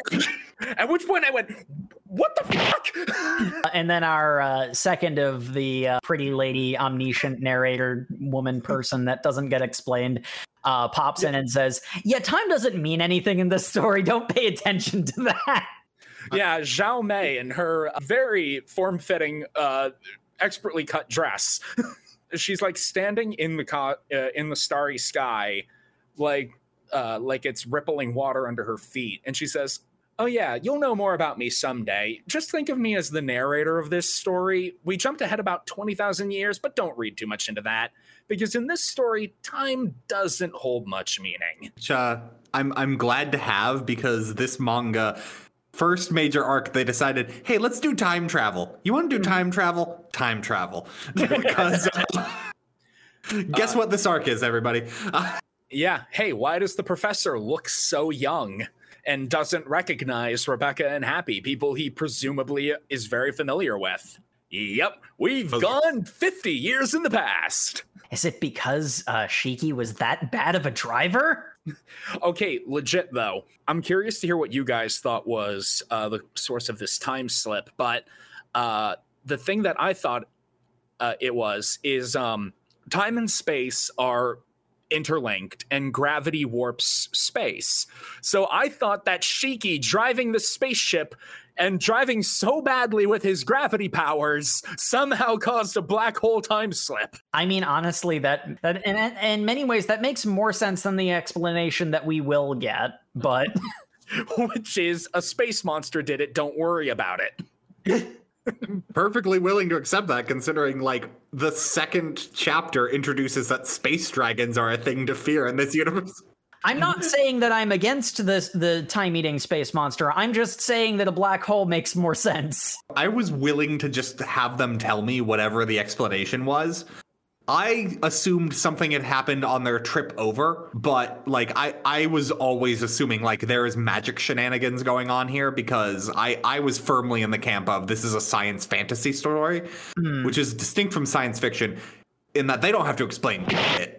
Yeah. Like Star Wars does not explain to you how the Force works because it's a science fantasy story. It doesn't care. Uh-huh. The thing for me that I was noticing when I read this part, my immediate thought was the planet was supposed to be dead and destroyed. Did someone time rewind them going there so that they had one more chance to interact with the professor? Like I thought that this was like something to do with like a greater power is helping them along their journey, and then we're going to get another really sad thing where they find out that the professor was dead all along or something, which very much not what happened, but I'm on board with what does. We do have a great moment where Shiki steps forward like, hey, before we continue this standoff, there's somebody upstairs, because he's still wearing the x-ray goggles and saw somebody. I love the little bit where Professor's like, hey, wait a minute, you're wearing those goggles? And he's blushing like he was looking right at me in them. Because he knows what they are. There's also the reaction of, do not tell the girl in the room that's something I've built. Yeah. Like, he has shifty eyes towards Rebecca. Because what we find about Weiss is he cares a lot about his appearance, and he cares very much of the certain portrayal of himself. Like he is your suave, debonair, like criminal thief who gets what he wants. Like he is Han Solo. Yeah. There is no not being Han Solo about it. The author in the author's notes at the end of this says essentially, I wanted him to be like some kind of scum, and the amount of times this manga uses scum and villainy, which I acknowledge might just be which might just be a translator thing, might not necessarily be original interpretation, but it uses a hive of scum and villainy at least 3 times. Yeah.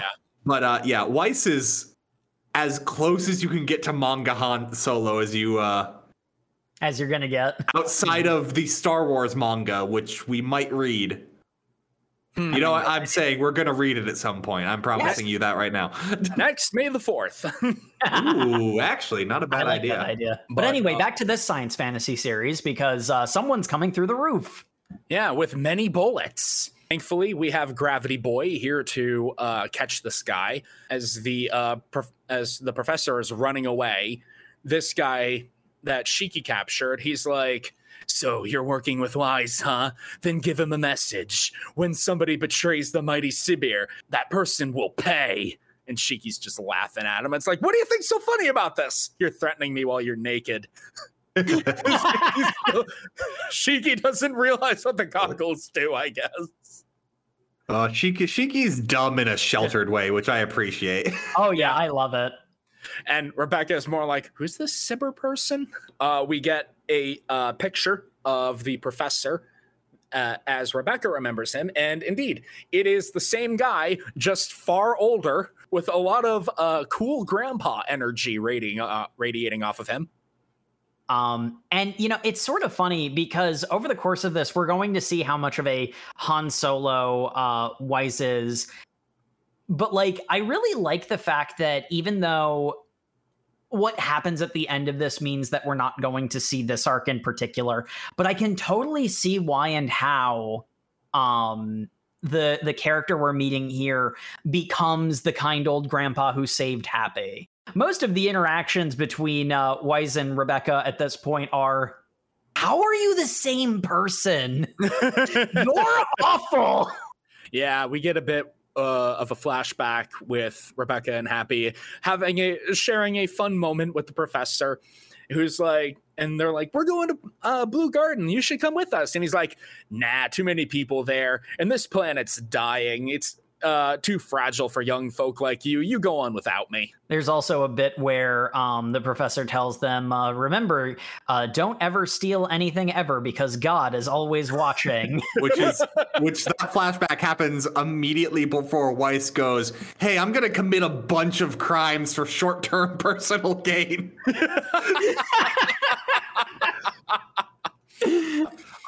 I love Weiss. Weiss is so he's so good. You don't get to see this a lot in manga of someone who's just dedicated to being a scumbag. Like, Yeah. I'm gonna commit crime. I'm gonna do whatever I want. I'm going to do whatever is best for me. Yeah. And I don't care. He's often like, "I'm leaving you goody two-shoes kids behind. I'm off to go be a crime man all by myself." But it's almost like he's caught in the orbit of Shiki and can never get away. He's crossed the friend horizon. The friend horizon, yeah. But no, we have another great moment with Rebecca as she realizes that they're 50 years in the past, where she has a brief moment of complete panic, like, "Oh no, what's going on? We need to get back to our time." Okay, calm down. Don't mess up the time stream, but I'm going to start recording. This is great content. And I do love that kind of character who, they're human. They have a moment of panic and fear because they're in a weird and crazy situation. But then they're like, okay, time for fear later. Deal with situation now. That's 100% Rebecca. Rebecca in every situation she is like, I am terrified, but also there is something I need to do right now. That trauma can be dealt with later. Yeah, Well, that's even- one of my favorite character types in action stories. Well, actually, even more than that, it's not even like one of the things that, again, that connects Shiki and Rebecca, the wanderlust they both have. Like, this is an extraordinary situation. What an experience. This could break the space-time continuum and doom the universe. But man, I'm going to enjoy my time in this because this is really cool. Like, and that's exactly Shiki's everything. But anyway, a Gundam shows up. Yep. It's a big freaking robot. I like how all of those civilians are like, "Ah, crap, the gang leader showed up in his giant robot again. We need to go." He's downtown again. Come on. So this is where we meet the mighty Sibir, who is this big, tough gang leader man with his bird friend who doesn't like him swearing. Like, Or something. I don't know. I don't know about that bird. no, the bird doesn't like him swearing. Anytime he says something that could vaguely be considered a bad word, the bird goes, "Pio, pio." And he's like, "It wasn't that bad a word, okay?" But like, the bird is also totally evil. and performs active villainy at several points.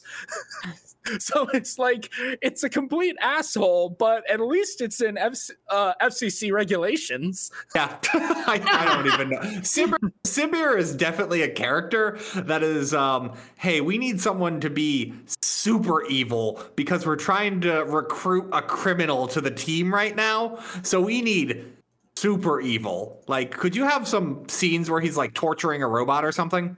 Cool. Torturing a tiny child robot.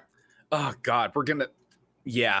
So you know how I said there were emotional gut punch moments all throughout the thing, and it's really, really good. You know, we get a cool action escape sequence where Shiki and Rebecca and Happy get away from the big man and the big robot, and a sufficient amount of chaos in all of this, but they manage to escape and re-meet up with future Professor Wise in a bunny bar, a literal bunny girl. Oh, it's the same bunny girl we meet on the planet. Yeah. No, a literal, like a picture of Viera from Final Fantasy 14, and then put her in a Playboy bunny outfit. Congratulations, you did it. It's great because it's got my favorite explanation for aliens in this setting. Because essentially Shiki's just like, wait, that's an alien? That's so cool. And then Rebecca and Happy have to basically go, yeah, but like the galactic community is all really homogenized at this point. So if they live around like the humans and like the center thing, they basically act like everyone else. Mm-hmm. Oh, cool. Good enough for me. Yeah. And then there's also a little aside of like, technically, Shiki, you're an alien relative to us, but whatever. But they meet up with Wise, and the briefcase gets opened, and it's revealed that there is in fact Tiny Robot in there. Yeah, Wise thought that was full of money. It's actually full of a tiny robot. Yeah, because he was once a part of Sibir's gang, and Sibir had this briefcase that he said made them all rich, or something to that effect. So that's why he thought it was full of money. Shiki manages to snatch it because he reclassed into the thief job. Yeah, this is the part where Shiki has reclassed into a thief for the rest of this arc. He literally just decides out of nowhere that his morality switches. Well, no, because he's like, stealing from people is bad. Actually, we had a thief back at the... That's what I'm saying. Stealing from people isn't bad if you're a thief. So I'm going to become a thief. So my thefts aren't bad. Yes. But so he takes the briefcase and is using his gravity powers to sit on the ceiling until he suddenly falls, because inside the briefcase is a tiny robot who has EMP powers. And one of her legs is replaced by a screw. I'm sure that won't be traumatic. And her name is Pino, because everyone is named very on the nose in this. Hence where my concerns for Labby came from, but yeah, we'll move on from that. Yeah. Also, her nickname is Libby, Matt. You're right. I did say the wrong thing. Well, which just really hammers home how which is weird, because how do you get the nickname Libby from how her name is? We're moving on. We're moving on. This brings up an interesting question about Ether Gear, because an EMP stops one. An EMP turns off Shiki's powers because it is a cybernetic implant. Mm. Well, but no, we see him physically training with the Demon King to use it. Yeah. But there's no indication that he ever went through any kind of surgery. But it's a mechanical thing. It's said that. Huh. Mm-hmm.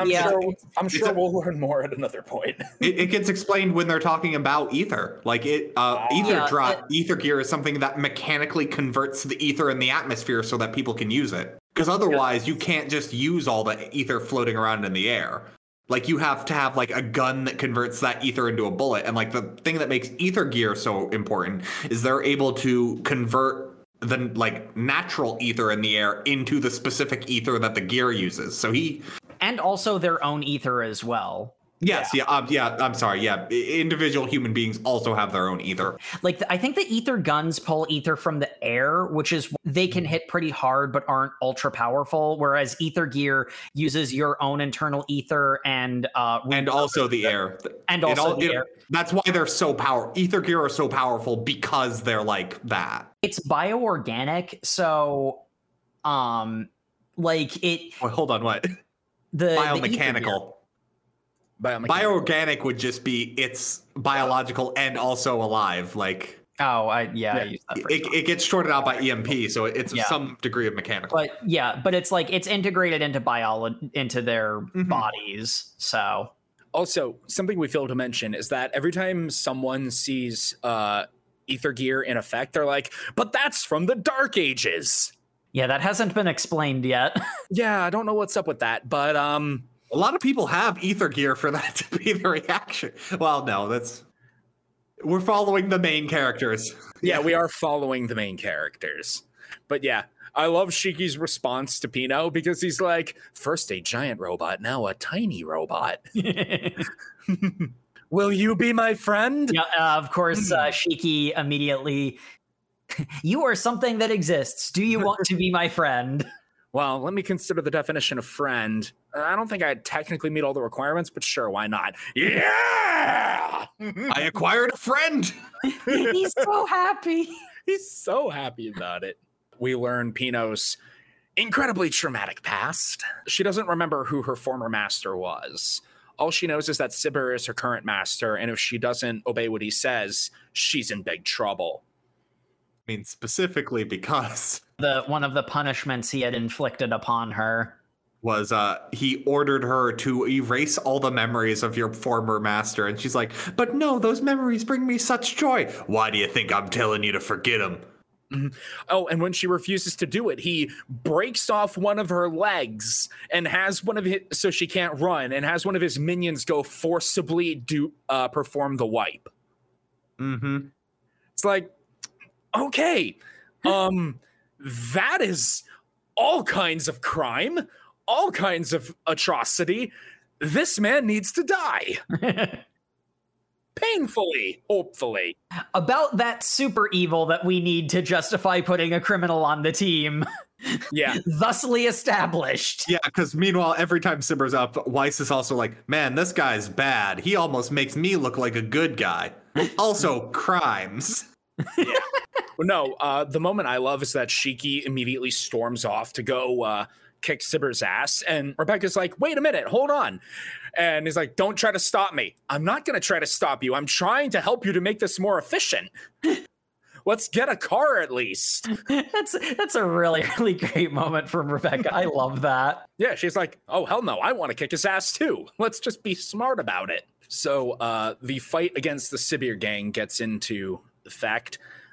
Pino has beaten them all back there because she ran off. One of her legs was taken and replaced by a screw because just evil. Sibir is getting ready to punish her some more because you ran away from me. I was stolen. Doesn't matter. Why was I in the briefcase? Shut up. We're not going in there. That's never really adequately explained. No, it isn't. But to be fair, I don't feel like Sibir is all that smart, but fair. Wise shows up and is like, I stole this, it's mine. Takes her back and starts to run. Thankfully, just in time for Shiki and Rebecca to show up and cause chaos. And I wish I could just claim ownership by shouting, I stole this, it's mine now, and then done. That's how things work. We have a trio of action scenes going on at once. Shiki gets blasted into a lower level of the facility. So he's out of the It seems like he's crushed by a giant metal thing. Yeah, Rebecca's quite worried for him. Wise stole their car and is driving away. Oh, and Wise also unintentionally stole Happy. They didn't have a car, they had a motorcycle, and Wise sat on Happy, who was still happened to be on the seat at the time. And drove away without realizing it. So now Rebecca's here all alone with the Foot Brothers. Yeah, those guys. These guys are real into legs because they are kicking fiends. And Rebecca doesn't have her guns. Yeah, but she does have dem legs. Yeah, they just start simping for her legs because you look like you work out. Ooh, such good legs. I mean, such nice thighs. Only one of them has a German accent too. It's so weird. One of them does and the other very specifically doesn't. To be fair, she does have great legs, and she does also find a gun to shoot them with, which she proceeds to do so. Unfortunately, that was not an ether bullet gun, so those guys are dead. I don't know. Well, no, she shoots at them and they block the bullets with their legs. Oh, right. I forgot how good that kicking they are. I don't know. These fight scenes blended together for me. In time enough for Shiki, who was actually dropped into a scrap heap full of other bots. One of whom was the same model as Michael and gave him a little flashback. He's like, I'll fix you. Wait, I don't actually know how to fix them. Right. And he tries, and it confirms for him that they weren't lying about that part. It really was the auto repair system. We have a real somber moment as all of the robots are like busted up and broken, and they're like, yeah, no, Sibber tortured us for fun and then dropped us in here when we were too broken to provide any more enjoyment for him. Thanks for proving that not all humans are like him. We're going to die now. This manga really loves having people die on screen. It happens a lot. And this sends Shiki into a battle rage, so he breaks out of the scrap heap, annihilates both of the Foot brothers in a single attack, and then is like, all right, I escaped. Bye, Rebecca. I'm going to go kill this guy now. This is honestly the part where you start to get more of the shonen action set piece sort of fights. Check it out for yourself. There's a lot of fighting happens in this. After the bad guy is thusly defeated and all that. I believe this is the moment where this happens. One of the important parts that's at the very least set up here is like the idea of whether or not Pino has a heart, because Pino is a very logical robot. She's a very robot, yeah. Yeah. When she's confused about why they're trying so hard to protect her, robots have ether in them too. So it's like, is that the reason why robots count as full people too? What a great tearjerker moment. Pino can feel sad about things and cry, and can get worried and can be happy. So of course you're not just a machine, you're a person too. Yeah, this is also where we learn why Norma is 50 years in the past, because a giant space monster ate its time. The chronophage. Yes. This comes up a lot for some reason. It looks really cool. It's really cool. I'm not against the chronophage showing up a lot. It's just weird that it does. We have a great moment where they defeated Sibir, and it's like, okay, peace has been restored to the city. Oh, right, we're not citizens, and we were involved in a lot of chaos that caused a lot of property damage. The cops are after us now. Let's go. So our heroes try to flee the planet, but some strange field is holding them back. They can't get out. But Wise is on their ship. The case that she was in had her repair and maintenance logs. They know that she's from their time as well. Mm-hmm. Yeah, she's also from 50 years in the future. Wise is like, give me your ship and I'll let you escape. And Rebecca's like, no. And Shiki's like, yes. It's not your ship. But Wise reveals that he too has ether gear. Announces to the crew, is like, hey, did you know I did the Kessel Run in under 5 parsecs? Okay, he literally downloads more RAM for the spaceship. Oh, yeah, Weiss's power is dumb. I was defending the hell out of Shiki's gravity gear. Yeah, this one's dumb. Weiss has his own ether gear, which allows him to have full machine. He knows on a blueprint level any machine, and can upgrade it and rearrange the parts and do whatever he wants with any machine he's touching. So he upgrades. He upgrades the OS, customizes the reactor, increases the propulsive output, upgrades the OS again. Yeah, when I saw upgrades the OS a second time, I'm like, cool, you putting patch notes in this? What does that mean when you do it twice? Increasing main processor memory, stabilizing the frame, removing UI, adding touchability, All systems green. And apparently, this makes it powerful enough to escape the time field and return to the future. At which point they get called by current timeline Professor Wise. And he explains to them, yeah, you should watch the news more. A chronophage ate my planet, and I left before that happened. Because I wanted to become an adventurer. Also, I took the bunny girl with me. My life's pretty cool. Also, I'm going to spend about 2 pages explaining how the Weiss who's traveling with you is no longer me, and also isn't a time thing, and also time travel doesn't really matter that much. Don't Cool. Don't worry about time paradoxes. Also, I love how the bunny girl has not aged a day. She looks exactly the same 50 years later. But she's like reclining against the professor. Like, Wizzy's real charm comes with age. Comes with age, yep. Totally Anyway. shameless to its benefit. Yeah. Anyway, before this arc can end, the next one begins as they're attacked by pirates. Yeah. It's very abrupt. They get captured by Elsie Crimson. Space pirate. Yeah, taken into her ship, the Skull Fairy. Whoever your pilot and mechanic is must be very impressive to escape that time field, but also kind of an idiot to get captured by us so easy. I'm going to gloat at you for a bit. Shiki's just like, wait, can I fight you 1v1? Wow, no one's ever just said that before. Hey, yeah, come on up, 2 floors. No one's ever said I'll fight you 1v1, so sure. The space pirates have become weird parasitic Tentacle things. tentacle things. They do tentacle things to Rebecca. Yeah, we've been over the ecchi bit enough. This happens, so we'll move on. The thing I like is Rebecca gets herself out of the ecchi nonsense, which again is the right way of doing it. But then when Weiss had previously not helped her, she's like, let's expose a little skin. We get some Weiss tentacle nonsense, and I'm like, good, equal opportunity smut. That's what this is about. I really loved that moment. Look, I'm not arguing with either of them, okay? Anyway, Shiki makes his way to Elsie to Elise, and is going to do 1v1 fights. I'm pretty sure it's Elsie. Like, Oh, is it Elsie? I think it's Elsie. That would make sense, actually. because it's like E Well, L I. well, no, it's hold on. If you'd say it in Japanese, it'd be Eruza or Elulisa. Elisa? They have the same like Eru would be the same for both of them if you're saying it the Japanese way. So I think their names are even more similar in Japanese. Mm-hmm. So I don't know.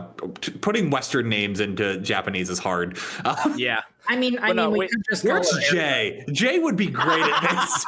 Yeah. Why is she not here for this one? I mean, we could just call her Erza.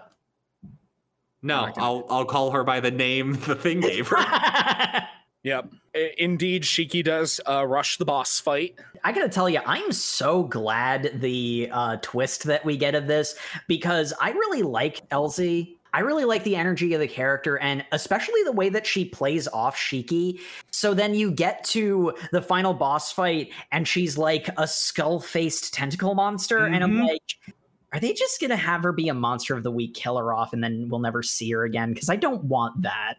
Yeah, but Shiki defeats her using his grandfather's ultimate move, the Gravity Comet.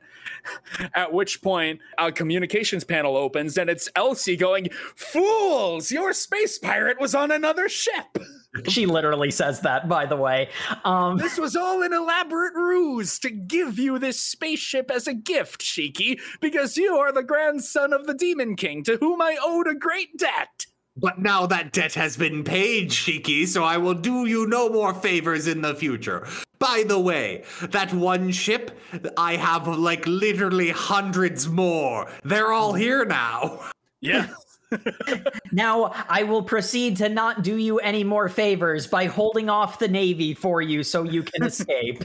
Naturally, I just fight with the Navy whenever. I'm doing this for my reasons, not yours.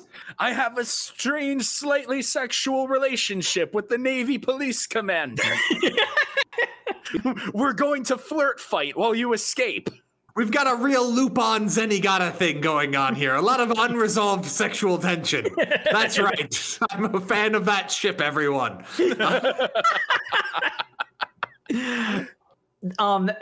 The only real thing of substance here, other than them actually getting this ship, is we do get a flashback to Shiki learning to use his ether gear, the gravity powers, and this actually ends up being a bit of a through line through the rest of what we read, that Shiki was never actually able to beat the Demon King.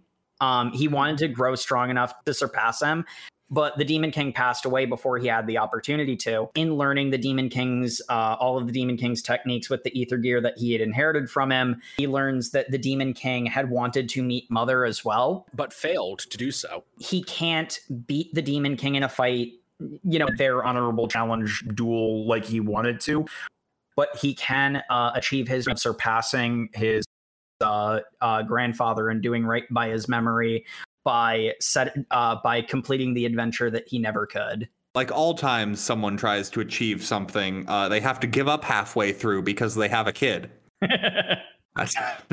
Because it's revealed that Shiki was found in the depths of space. Was the reason why the Demon King, because he wanted to raise him. As we also find out, the ship that Elise gifted Shiki is revealed to have been the Demon King's personal vessel that he took to find Mother.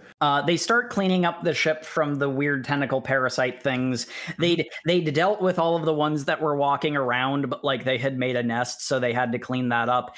And over the course of it, while they were talking, they awaken the caretaker of the ship. Or I am Witch. I am one of the 4 shining stars that power this ship. We will need my 3 sisters so that we can break through the outer barrier.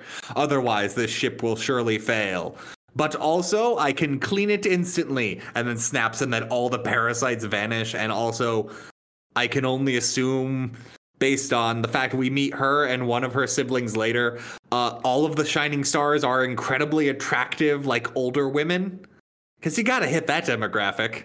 I mean, fair. If I'm going to build a robot woman to power my ship, I guess. Like, we've got Rebecca for the younger side. We've got Witch and some of the other ones for that. Like, you gotta balance it. It appeals to all crowds. Like, yeah, she also redecorates the ship somehow with space magic, to take it from its pirate aesthetic to the original dragon aesthetic of the Demon King. I gotta love how evil the ship looks. Like, for a shonen protagonist ship, this does look like the signature vessel of the Demon King. Because, like, oh yeah, it's a giant space dragon monster thing. They even comment on that, but I also think that it just looks like generally cool as well. Mm-hmm. You know, Jacob, if I had a giant space battleship, you know what I'd have on it? A large open-air bath that faces the open that sky. That faces space. Okay, legit though, that is some drip. No, it is. That is one of the coolest things. Let's use it for a naked scene with Rebecca. Oh, it's great too, because the water is scented with like herbs and things and everything, and also gives you ether powers. Apparently. It's apparently very relaxing for both humans and bots, because Happy is also enjoying the bath. Rebecca accidentally shoots a hole through the ceiling. She accidentally blasts a laser through the ceiling and almost gets sucked out into space. But fortunately, it self-seals just in time. Yeah. This motivates Rebecca to think about, hey, maybe I should learn how to use ether, so I'm not constantly having my guns taken away from me and not able to do anything in a fight. Yeah. I could just, bow, finger bang. For Rebecca, we can only do the strong in the face of adversity, but doesn't beat the bad guy shtick for so long before that's going to wear thin. I'm sorry, Sam, did you want to go into the very personal massage Rebecca has with Witch? Is that why you brought her up? No, that is not why I brought her up. It's definitely a scene that happens that I think if you want to experience, you can read it. Yeah, if you want, you can do that. That is a moment that happens. Anyway, next arc. Next arc. We also at some point learned that Witch can hear you, whatever you say, anywhere on the ship. Yep, she's always listening at all times. It's incredibly creepy. Everyone says so. So she says, "Well, it's going to lower the blue book value, but I'll turn that off." Uh, I love it. I Anyway. enjoyed that far more than I should. They return to Blue Garden for their next mission because now they have to find the other 3 shining stars. yeah, it's hilarious because they do not pick up a quest from the guild. So why did they get guild cards? But let's keep moving on. It's Don't pay attention to that. We need them there for the next set piece. Well, because Rebecca gets called in to talk to the guild master. the guild Yeah. master. No one meets the guild master. No one's even seen his face. Whoa. Which is kind of funny because the guild master from Fairy Tail actually looks like Professor Weiss. Except, well, the face anyway. I'm not going to lie. The way that this story played out, I was like 75% sure that the guild master was going to be another one of the B-cubers, but As Rebecca is off in this meeting, she doesn't even get to the meeting is the thing. Well, she wanders away from the party to go to the meeting, and while that's happening, Shiki and Pino decide to wander around Blue Garden, where, as all good heroes in JRPGs do, they stumble across a scene of active danger and villainy happening, because Libby is being attacked by a Naruto character. Yeah. We get the full thing you get in every manga that doesn't take place in a Japanese setting, where if there's a ninja, you have to have a character in a side panel going, "Wow, ninjas are cool." Shiki does that for more than just ninjas. And honestly, I agree with a lot of the things he says are cool. So I'm saying that character reaction is very common. you're not wrong. Libby and her bodyguards are wandering down an alley, and all of a sudden, this Naruto-ass looking motherfucker shows up and is like, "You're coming with me." Good or evil don't matter. I just get my job done. What? I'm a soldier for sister. And he beats up all the bodyguards and is going to kidnap Libby, who's screaming for help. So, of course, who should arrive but our good hero, Shiki. And she's like, "Oh, Gravity Boy, you came to save me." "I don't care about you. I only came because I heard someone calling for help." I didn't even really remember it, but he has a little speech about how about helping people, and this is the point where you have to have all of the female characters want to. I'm in love with him now. Yeah, It's not even my favorite instance of this. but yeah, I liked that personally. Like, I'm sorry, this is my trash. I like this. But yeah, Shiki and Jin, we learn his name is, get involved in a real Android 18 versus Vegeta moment where the fight goes out onto a highway, except unlike in Dragon Ball, no civilian casualties happen because Shiki is a good boy that saves all the people. Well, because it wasn't a fight between two villains. That's sort of a funny moment where the ninja guy, what was his name? Jin. With two Jin. N's. Yeah. Jin actually looks at Shiki and is like, "Why did you stop fighting? We were doing a thing." Because I thought we were just fighting for fun. Like, this is cool, right? That's a really good moment. I like that. Jin receives a call saying to retreat, even though he didn't get his quarry. He's like, "All right, I have to go now. But if you ever want to settle this, find me on Gilst." Definitely not. It's Gilst? Is definitely- Aliga a planet, or is... No, Iliga is the bad guy. He's the frog guy. Oh, okay. And Yeah. they introduced something as Aliga's compound. Okay, that makes sense. Yeah. Yes, the crime lord, Iliga.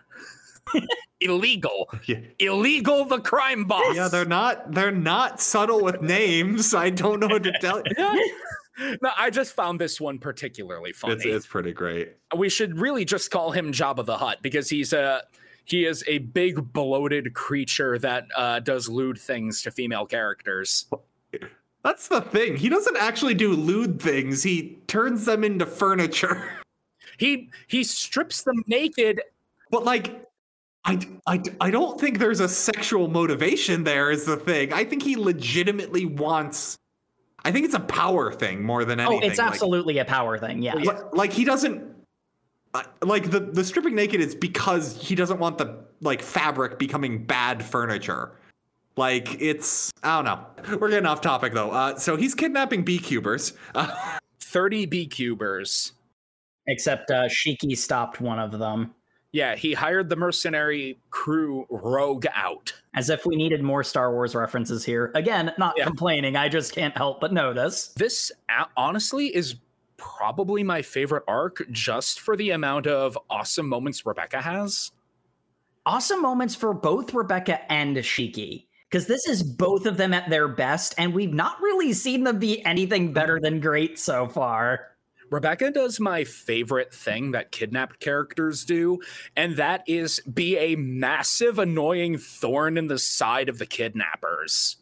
Mm-hmm. Like, even if it's not particularly effective at getting yourself free, and she does, in fact, get away, yeah. She is still just such an incredible bother and annoyance and a problem for the kidnappers, and it shows a level of agency that most damsels in distress never get, and I love it. Most of the other beekeepers don't get, like... Yes.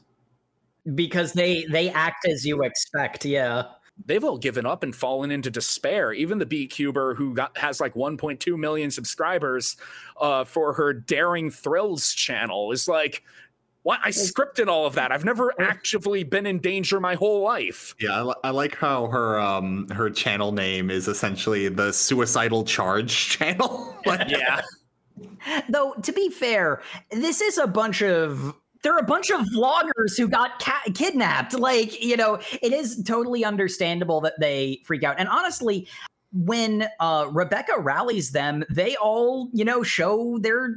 They respond to it, yeah. Yeah, they show their strength and gusto as well. So we have another moment of cutting between groups of characters because we have Rebecca and the other captured B-tubers.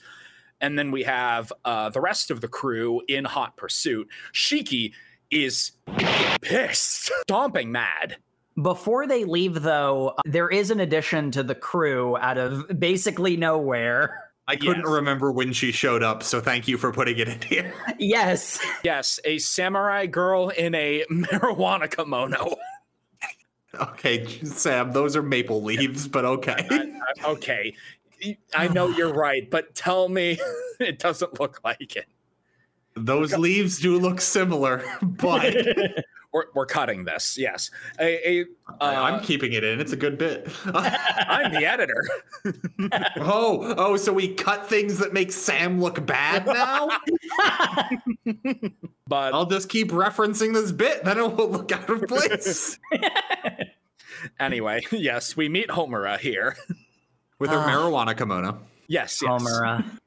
She is, I like her a lot. This is not a surprise to any of our listeners who have heard more than 2 episodes, but I like her a lot.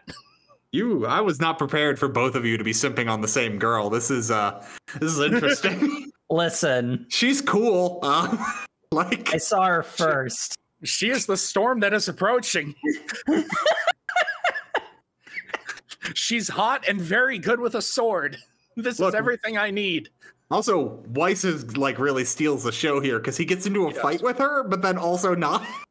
Oh my god. Okay. I love it. Weiss is the one who unintentionally recruits her because Shiki learns of Rebecca's kidnapping from Happy, who got beaten up in the process. Oh, poor Happy is in not good shape. Yeah, so Shiki's busy storming out of Shooting Starlight, screaming about how he's going to get Guilist and is going to save Rebecca. On his ship, it's everyone get entrance Eden Zero. No, he says, everyone back to the Eden Zero.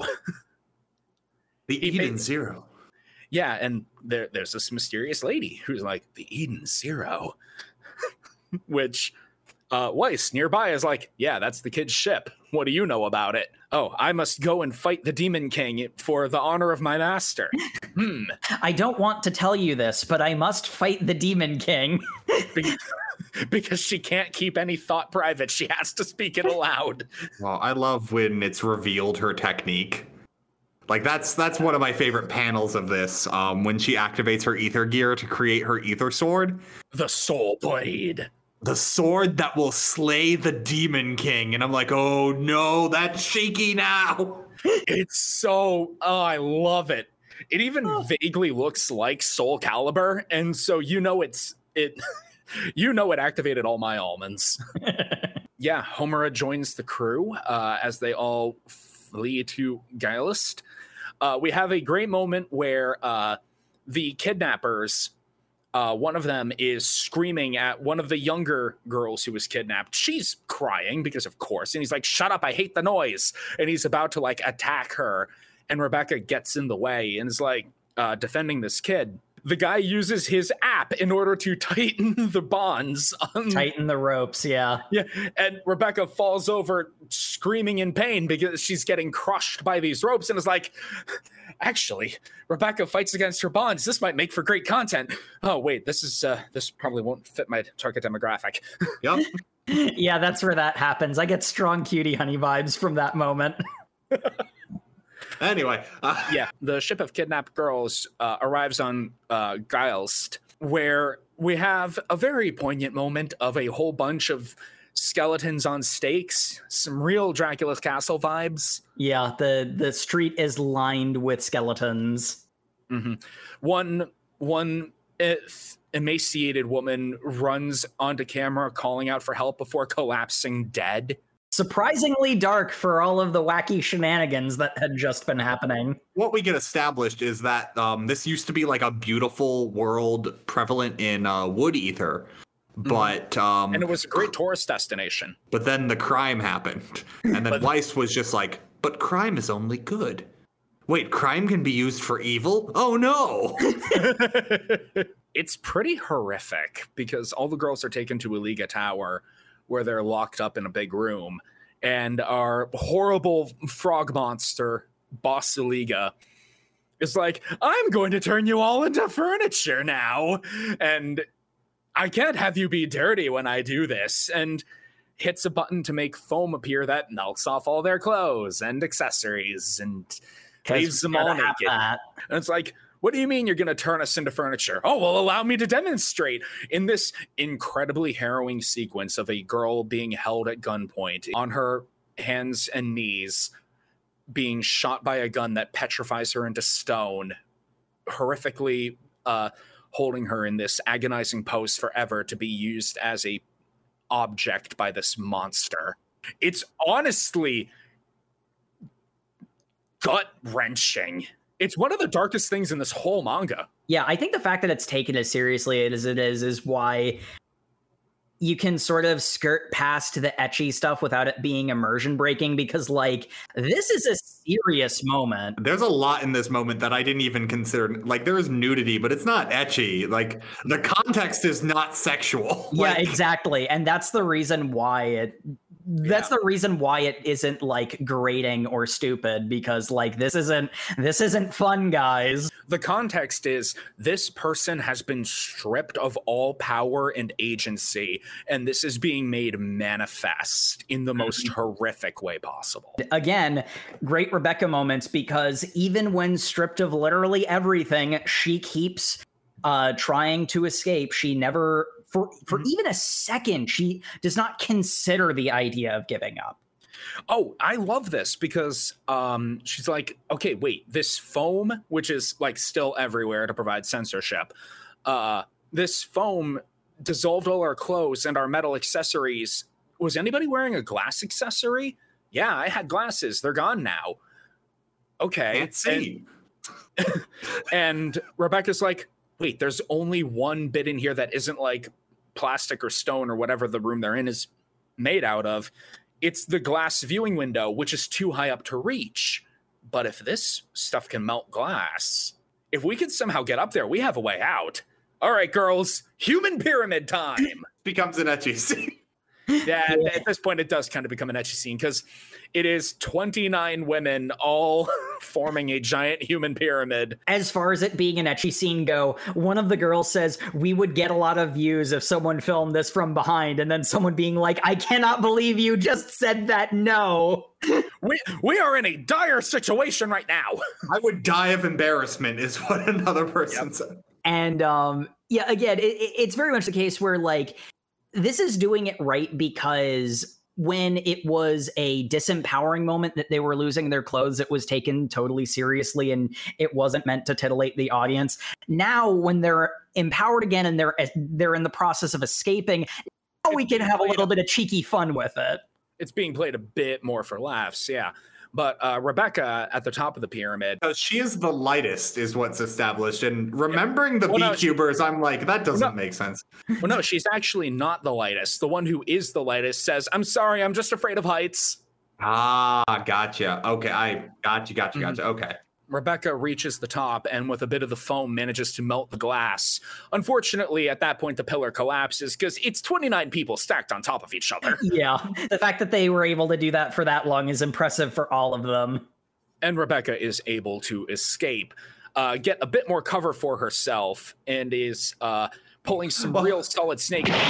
Yeah, there's a bath towel in that room for some reason. It's a bit more cover. Well, I say Solid Snake, but really it's Die Hard because she's crawling through the vents. Oh, I was gonna say it's Raiden because she's naked and running around. Actually, no, you're right. You're right. Metal Gear Solid 2. Not enough cartwheels. She's pulling off a pretty great escape. Unfortunately, Iliga finds her. But hey, you remember how Shiki was on his way? Yeah, we haven't been talking about it because all of this has been intercut with Shiki on his way. And oh my gosh, you know, like we've seen serious Shiki before. We have not seen pissed Shiki before. Wow, I love Shiki so much. Wow, he is so mad. Well, you see, the fun time switch got switched to murder time. Like, Yup. Yes, this has all been intercut. It's been parallel storylines. We have been focusing on Rebecca and her situation. So let's rewind a little bit to the rest of the crew arriving on this wretched hive of scum and villainy. And they're like, referenced for the third time. And they're like, okay, we need to find the gang Rogue Out. I wonder where they could be. Let's check this church that has Rogue Out written on it in big letters. Why is this gang in a church? Oh, I see. It's led by some kind of person dressed as a nun. Named Sister. I recognize that name, Sister. She is in my databanks as one of the 4 shining stars. Also, mad hot. Pino transmits the visual data up to Witch, which I honestly love. I adore this dynamic of Pino and Witch serving as like a way to stay in touch with the command center. Yeah, all the any characters who are separated, as long as they can contact each other in the field, everyone is connected. Or we should also note, because I don't think we mentioned this, we learn who Pino's original master was. The one who made her, and that was the Demon King. Shiki's granddad. Yep. But Witch is like, that's Sister's call sign, but she doesn't look anything like how I remember. Something is up. Big think. Sister is the leader of Rogue Out, and she's like, there is no good and evil. There is only the contract. You're getting in the way of the contract I have with Iliga. I'm going to kill you now. And Shiki's basically standing there like, I honestly don't care about any of this. Do you have Rebecca? No, the goods have already been delivered. Allow me to wax poetic about the morality of mercenary. And Shiki's already gone. Yeah. He's already left. This is great because Sister's like, I can't let you mess with my contract. Come on, boys, come and kill them. Make sure to leave the bodies intact. I will rebuild them as my soldiers. Yeah, it's really freaking it's big Necromancer vibes. It's so weird how this comedy series can just get real creepy. Uh-huh. And yet it works somehow. Like, this shouldn't work as well as it does. And Shiki's like, okay, I need to go find Rebecca, but we're surrounded. At which point Homer is like, don't worry, I'll deal with this trash. And then we get to see why Homura is best girl. He kills a lot of people. Actually, there are a lot of reasons why Homura is best girl. Technically, they're robots, but honestly, I don't think that would have mattered either way. Well, it's established that robots are people. Yeah, so yeah, I mean... lot of on-screen murder in this manga. Like, it's weirdly prevalent. Which, in all fairness, Weiss also has that same reaction of like, oh, I've made a horrible mistake. Yeah. Yeah, no, Homura is the storm that is approaching. She goes full Virgil and murderizes a bunch of people with the sword that shall slay the Demon King. Weiss kind of has the mindset of like, oh man, I kind of was bringing her along because I thought I could beat her pretty easily. Like, I didn't think she was that much of a threat. Also, cute girl. I think that I couldn't really tell. Was that the dynamic they were trying to put up between Weiss and her? I think so. Because Weiss is watching from the doorway as she's pulling all this off, and he's like, man, she's really scary. Oh, nice ass, though. It was I keep cute girl near me, and at the very least, she can be a distraction at the very worst. And then she ended up being a super big threat. Meanwhile, Sister has also screwed off to go talk to Iliga, who's not paying up because you only got 29 girls. Everyone knows when you only get 5 of your 6-piece chicken nuggets, you don't pay and threaten to shoot up the McDonald's. That is the mindset Sister goes to Iliga Tower with. We have the great standoff between Weiss and Homura, which, Matt, you were saying you liked a lot. Oh my gosh. Mm-hmm. Yeah, because Weiss is pointing. It's a very calm conversation that Homura is like totally about. Yeah, we're back to being friends. And then Weiss is like, hey, I'm betraying you now because this definitely got way out of hand. Pointing a gun at her. And she's like, should have known this would happen. He's just like, well, first of all, Homura is like, hey, I can beat you. This is very clear at this point. And then Weiss is just like, I'm sorry, do you think I only have one gun? Because also, we got to talk about my boy. We forgot about one of Sister's mooks. Moskoy! Moskoy, who is a sumo wrestler robot, who when she gets there is told to go back to the fortress to go take out people. And he takes off into the air by sumo wrestler slapping he just does a thing and starts flying and no one can explain how it works. One of the people even asks, wait, that shouldn't work. Okay, to describe it for our dear listeners at home, E-Honda. Except E-Honda allows you to fly. It's yes. E-Honda in order to fly. Yes. It is spectacular. The really nice thing about this standoff, and like the thing established about Homura is that at least ostensibly, like she'll out loud say, I don't want to say this, but, and then speak her mind. What she's trying to convey to Weiss is that I want to challenge the Demon King to a fight for the challenge of the fight. I don't want to actually kill him. And again, Weiss is like, you're way too dangerous. I'm not allowing that. And it starts off like he's like hideously outmatched because he's just got the one regular gun that he just picked off of one of the bad guys who had been killed. But then when Moskoy comes flying in, we find out that maybe Weiss isn't as outmatched as he initially seemed. Because Weiss uses his bullshit magic to go, I upgraded the gun to also be the floor. 1 million bullets technique, and Moskoy gets shot all to turned into Swiss cheese and drops to the ground. Like every other time Weiss uses his ether gear, it's to upgrade a gun to be either a completely different gun or a better gun. This technique, he just turned the floor into gun. Yeah, he created turrets. It's something. I mean, presumably he was upgrading the guns that the robots were carrying, but yeah, it's still really dumb. There was like a panel showing him doing that, but it's a panel that's easy to miss. And Homer was like, "Oh, maybe this is a more even fight than I thought." Hey, what's that big ether reaction under the church? Don't change the subject. No, seriously, the plot's down there. Yeah, because they shoot up Makoya. He is a Moskoy. That's right. Yeah, that's right. He is a dead sumo wrestler full of bullets. I'm sure that Weiss will not in any way regret this decision. Yeah, it's gonna be fine. Anyway, let's go to a church basement where nothing bad ever happens. Everything bad happens in church basements, including where we find another nun tied up to a machine. Hey, wait a minute. Is this sister? Some kind of ether-sucking machine? Oh, by the way, in case this situation wasn't high stakes enough, massive ether reaction approaching the planet. It's a chronophage going on an eating spree. It'll be here in an hour. 9 planets are already dead. Yep. Whoopsie doodle. Multiple X-tier apocalypses are happening in the background. Cutting back to Eliga Tower, Jin is here for the run back with Shiki. It's a really fun moment where Jin is like, you're a lot stronger than last time. Last time we were throwing hands. This is a fight. This is a battle for my friends. This isn't a fun punch-up. I was just messing around with you last time. Jin's like, oh no. Okay, this might actually be a problem. Crap, I'm fighting a manga protagonist. Did Shiki already beat the crap out of Eliga then?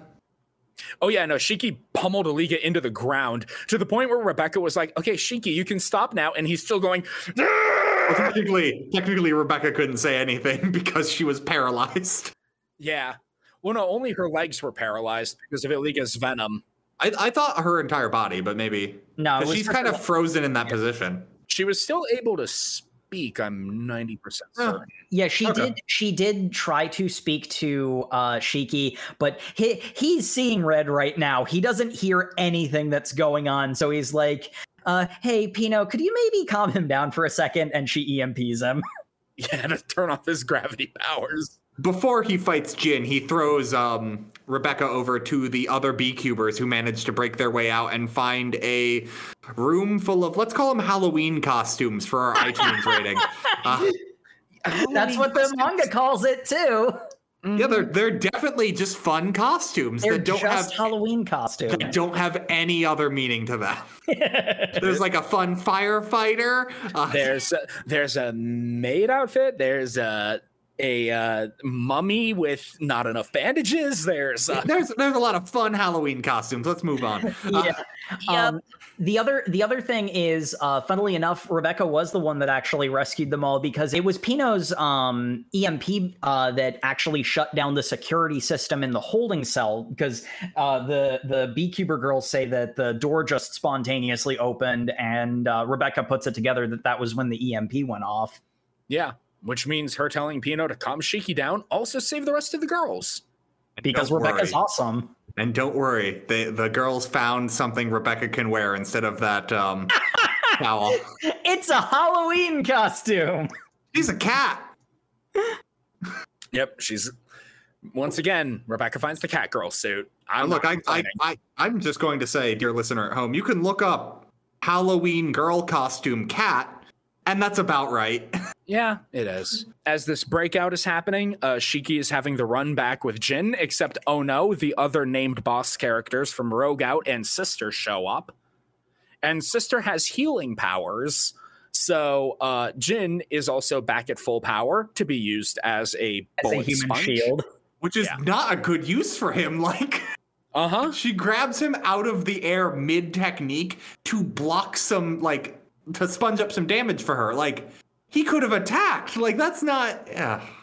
Yeah. No, further proof that Sister is obviously a bad person. All she cares about is not getting hurt, not about anything else. Mm-hmm. Because she can heal people, she thinks people are disposable. Yeah. Mm-hmm. And Shiki's like, those are your men. What kind of leader are you? I can heal them. No! Pain still hurts. We also get a really cool moment that once again parallels Rebecca and Shiki, and it's one of those dumb little moments because Shiki is trying out new tricks with his gravity ether gear. That he's doing gravity bullets, little bits of concentrated mass, I guess, tiny black holes that he shoots out of his knuckles. He actually flashes back to Rebecca teaching him how to play a first-person shooter. And it's they both like the same games. These two were meant to be friends. And I love their friendship. Yeah, I also love that little bit of lore building is the reason why Rebecca's so good at shooting, why she has such good accuracy, is because she used to be a game streamer. and moved up to travel blogging for views. Okay, so like this is a cool shonen fight.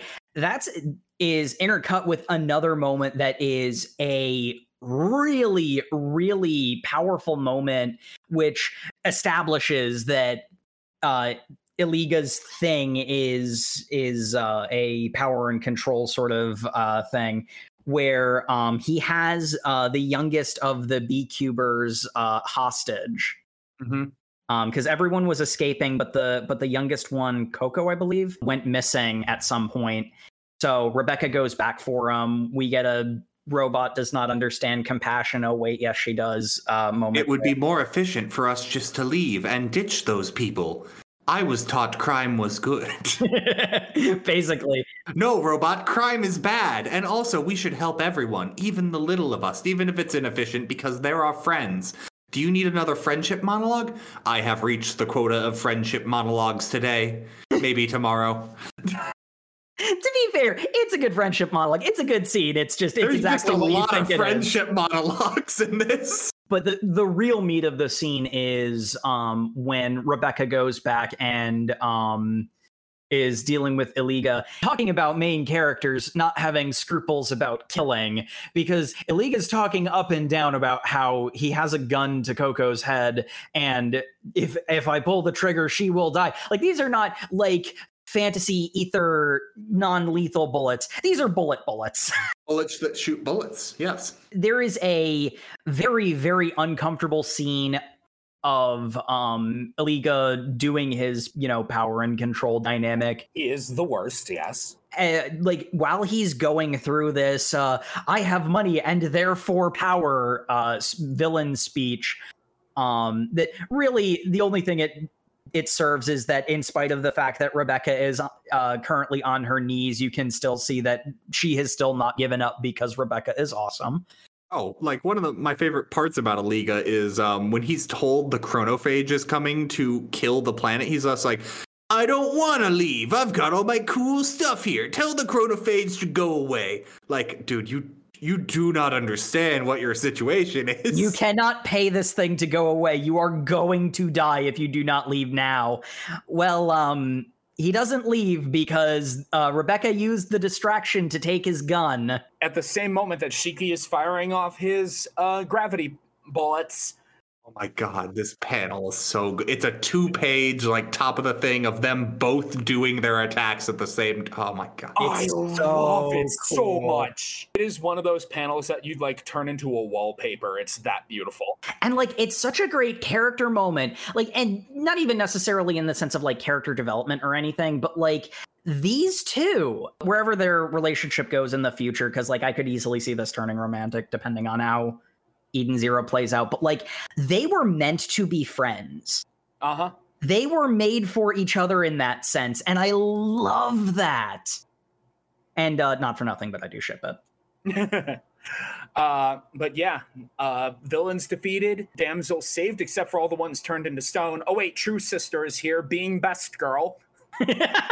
Hold on. The Demon King sent me here to do one job. Even if the planet is destroyed, I must do it before I leave. Hold on, let me take off all my clothes. As everyone does when we cast magic, that is an established thing. No one be weird about it.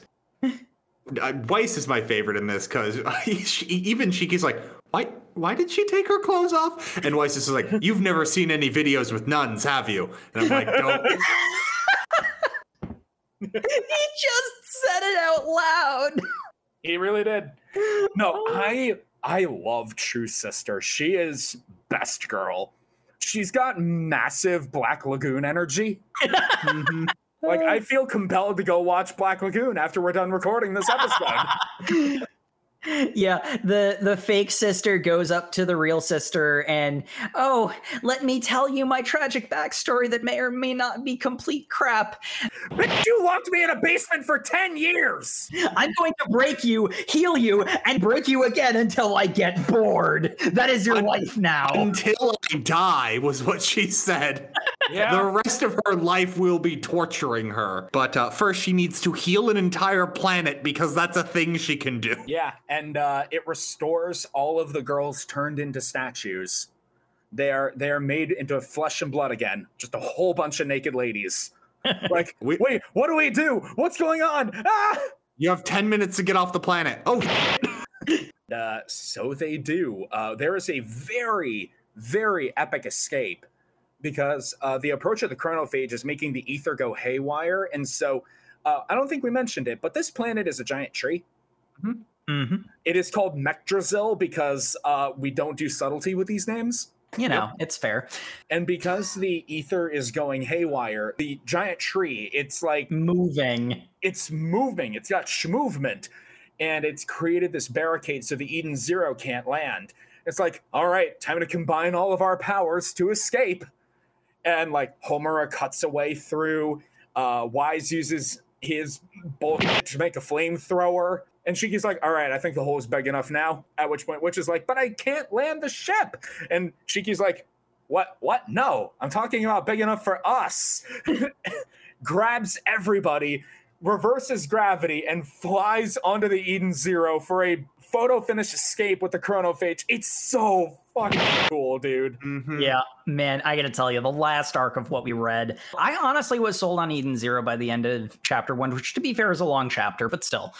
But man, this last arc was just so good start to finish. I'm really glad we did this arc because I was actually on the fence of whether or not to include, because this arc put us over where I normally like to have chapter counts be. Look at the length of this episode. Yeah. But like, I really liked that we did this because I feel like we actually got like a full picture of what Eden Zero is by the end of this arc. Oh, yeah. I'm not going to lie. I kind of hope that the other 28 Beecuber girls end up working with Rebecca and that big conglomerate like destroys Libby. I hope all the other 28 Beecuber girls got off the planet because they're on the ship. They're on the Eden Zero? Yeah. Oh. There's a scene of that near the cool. at the end in the last chapter. Yeah. Oh, that's good. They're not focused on, but like the one from the food channel is like mentioned something to Rebecca. Gotcha. Okay. So we know they're okay. Well, actually, we do know they're okay because the chapter cover is them eating at a restaurant together after this. So yeah. Yep. The one that I'm not sure about, and I hope are at least somewhere, is all the unpetrified women, because we don't know where they went. We get confirmed about 10% of the population made it off the planet. Yeah. Because it's still a really dark series. The remaining 90% was there when the chronophage ate the place. If you weren't alive at the time the chronophage resets the planet to, you're erased. And you might be thinking, oh, so if it's set it back like 50 years, that'll kill a lot of the young folk, but the old folk will be okay, right? No, the chronophage ate 1,200 years. Yeah, the magnitude of how much time it ate was pretty great because we get established that amount of time the chronophage ate actually healed Gilst because it was corrupted by crime and like the tree died, but that 1,000 years brought it back to the peaceful nature tranquility it used to be. And now it's essentially a protected place because nobody would go there because of the time field. Unless they're an idiot who doesn't watch the news.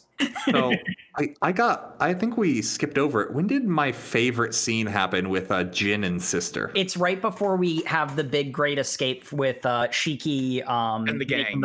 Because it's Sister telling trying to order Jin to get off the planet, right?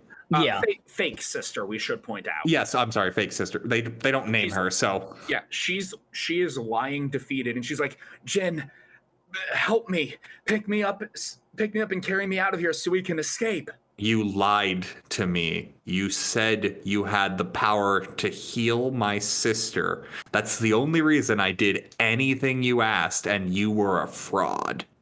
No, I still have some of sister's true power. I can heal her, I promise. I can help you save your friend. And that is the line where he steps on her head and crushes it. I have no friends. She is my little sister. And I'm like, oh my God. Yeah, no. Her head gets crushed on screen. Yeah. This manga gets really freaking dark at times. You see, because they're robots. Also, Sister's a robot, I guess. Fake Sister is also a robot, we find out. But she's a bot. So, like, there's no blood and brains spraying about, but as established, robots are people too in this setting.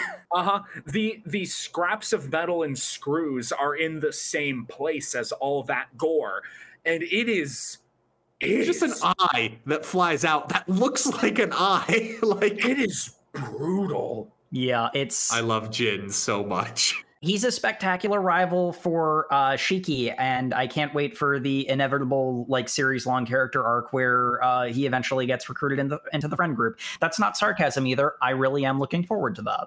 He awakens to justice, yes. But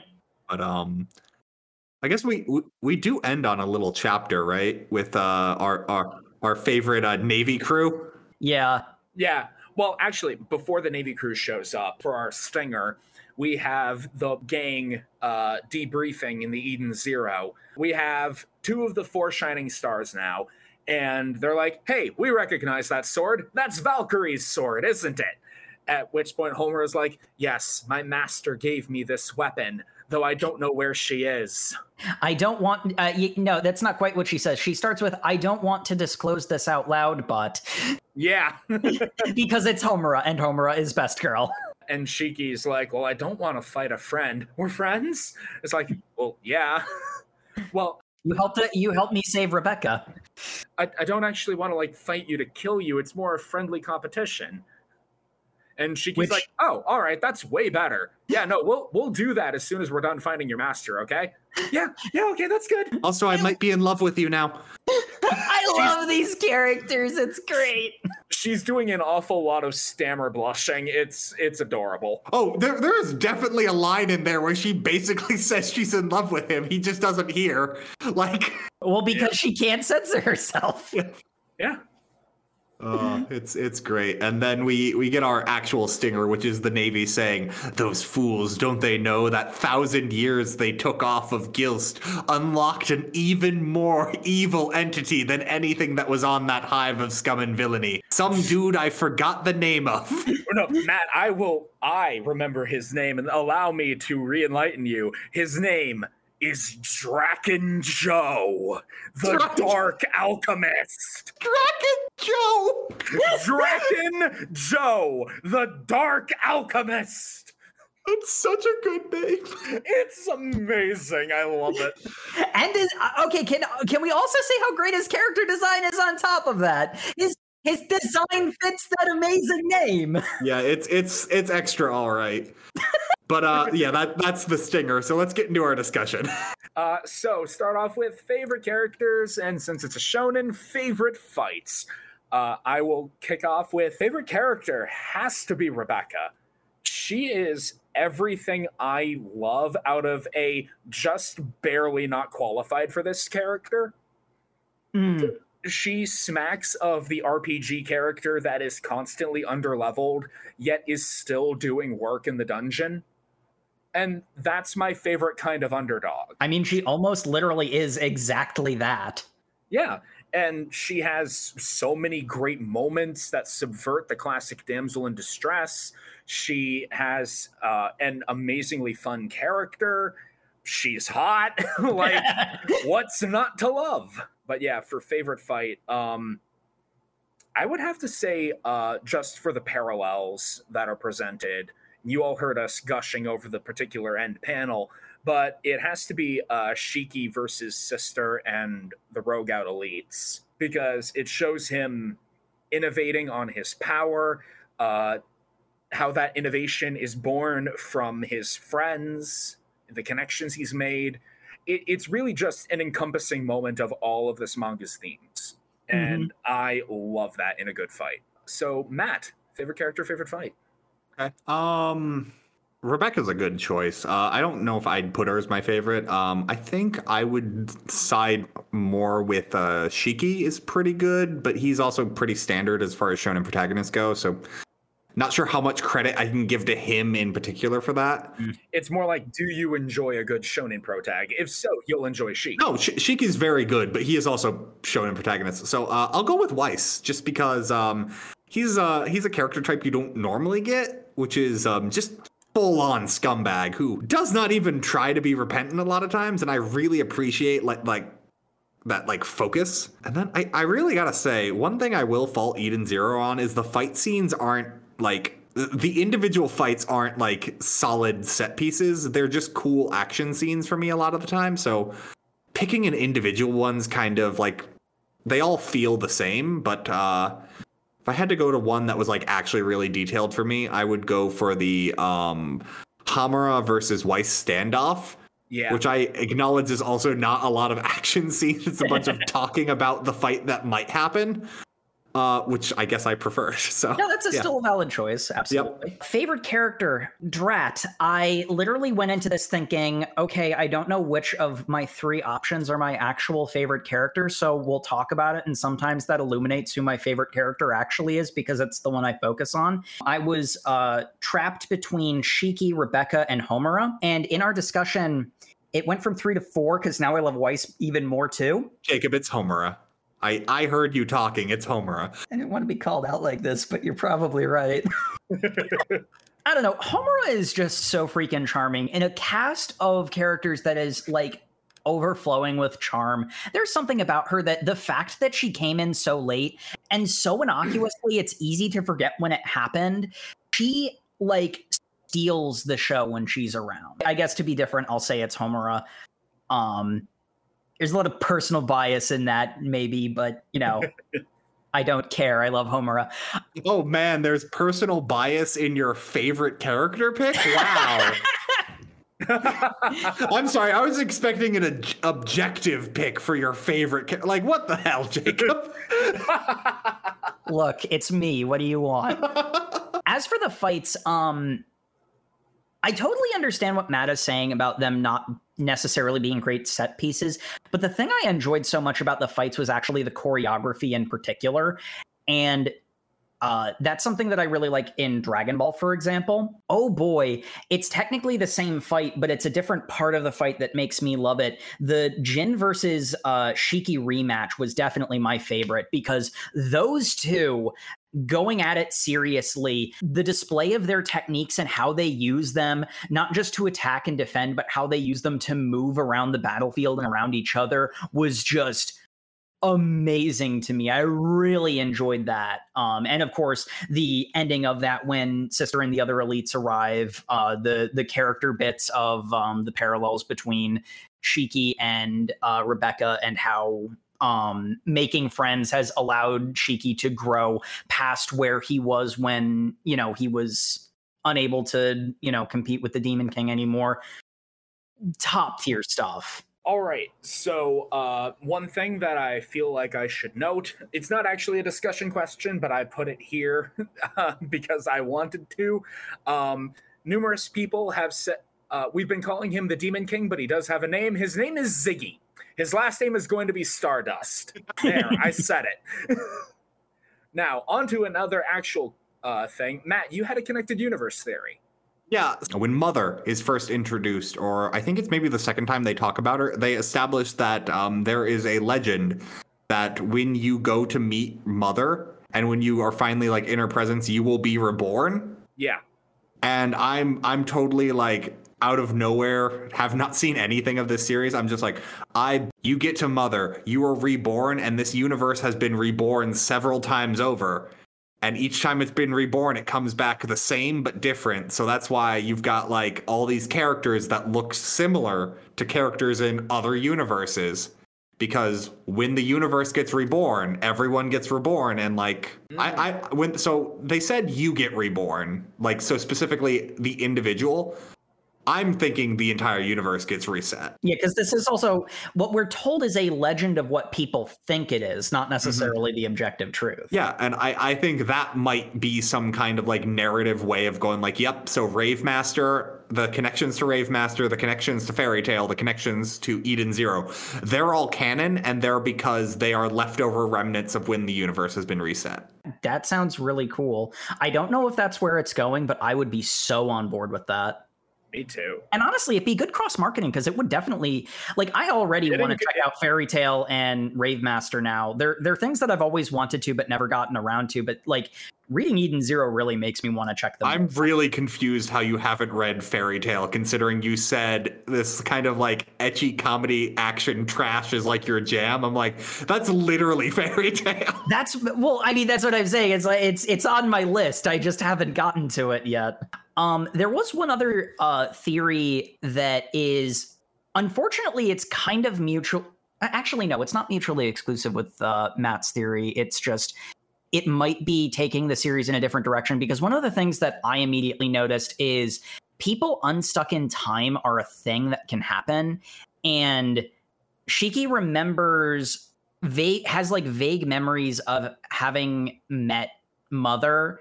And there was some hero from thousands of years ago that brought back the stories of Mother. And also we have these things that can eat time.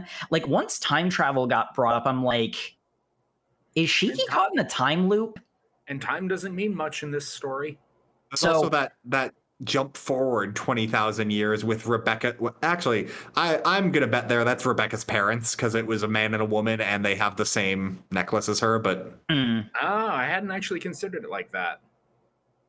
Yeah, but like, that's just the case where I feel like Shiki has actual, like, I feel like Shiki is the hero who went out and came back with the stories of Mother, and time shenanigans happened. That was like, once we established that what planet was it? Norma. Once Norma was like established as like, okay, we jumped 50 years into the past, I'm like, oh, 100% Shiki is the hero from Yeah. One of the interesting things that I noted about the timey-wimey nature of the story is the 20,000 year flash forward. Rebecca says that people worship Mother as a goddess of the cosmos. We don't see any of that. People don't even like exclaim oaths to her or anything. It's not like, oh, Mother, or oh, my mother, or whatever. It's always what in the cosmos, or something to that effect. The only time we ever actively see anybody praying to Mother or treating her as a deific figure is the 20,000 year flash forward. So the people 20,000 years in the future are the only ones who actually pray to Mother, as asking her to guide the souls of the two dead people they found to the Blue Paradise. The only other place we see associated with blue is Blue Garden, the Garden of Eden, the Garden of Paradise. And also, Rebecca is heavily associated with blue. Mm-hmm. Her channel is literally the Blue Cat. Yeah, I would not be surprised if she gets some ether powers and it's water ether. And it allows her to create some sort of paradiso, like that people associate with a kind of heaven after 20 millennia removed. Zhao Mei was right. Time doesn't have much meaning in this story. Things in the past and the impossibly distant future are colliding in ways that we are not sure about. Which, honestly, I think all of this talk is kind of answered the biggest question of our discussion questions. Would you continue reading? I currently have 29 open. Yeah, I'd absolutely continue reading. Oh, one more thing about the Blue Paradise. The ship is called the Eden Zero. Eden, in that, is the possessive S. Eden is Zero, yep. It is Eden 'S, zero. It is the zero belonging to Eden. And finally, Matt here. I'd continue reading. I was actually really surprised with this, because I actually wasn't sure how I'd feel about this going in. This really surprised me. Honestly, same. In the course of my reading, I was just, consuming it. I was moving through it. taking notes, engaging with the manga. It wasn't until like we got here in the discussion that I'm like, yeah, no, that was great, that was amazing, and like I actively really, really enjoyed this. Looking back, this was really good. I'm not gonna lie, in a lot of ways, for me, one thing that I had been saying about it is this is absolutely my trash, but it's not really high art or anything. It's just something I enjoy a lot. But like, damn, this series can really do good, like proper drama when it wants to. It just doesn't do it all the time, which fair. Like if the entire manga was Rebecca and Happy dying, I wouldn't read that because I already read Blood on the Tracks, and that's enough just constant sadness that I'll subject the rest of you to at some point. Yeah. Delightful. So yeah, thus concludes our reading. Dear listeners, thank you for joining us. We didn't have Jay this week, and you might want to get used to a 3-person show. And not because Jay's not going to be here. No, she'll be back. I'm not going to be able to make it next week. Why are you doing JoJo without me?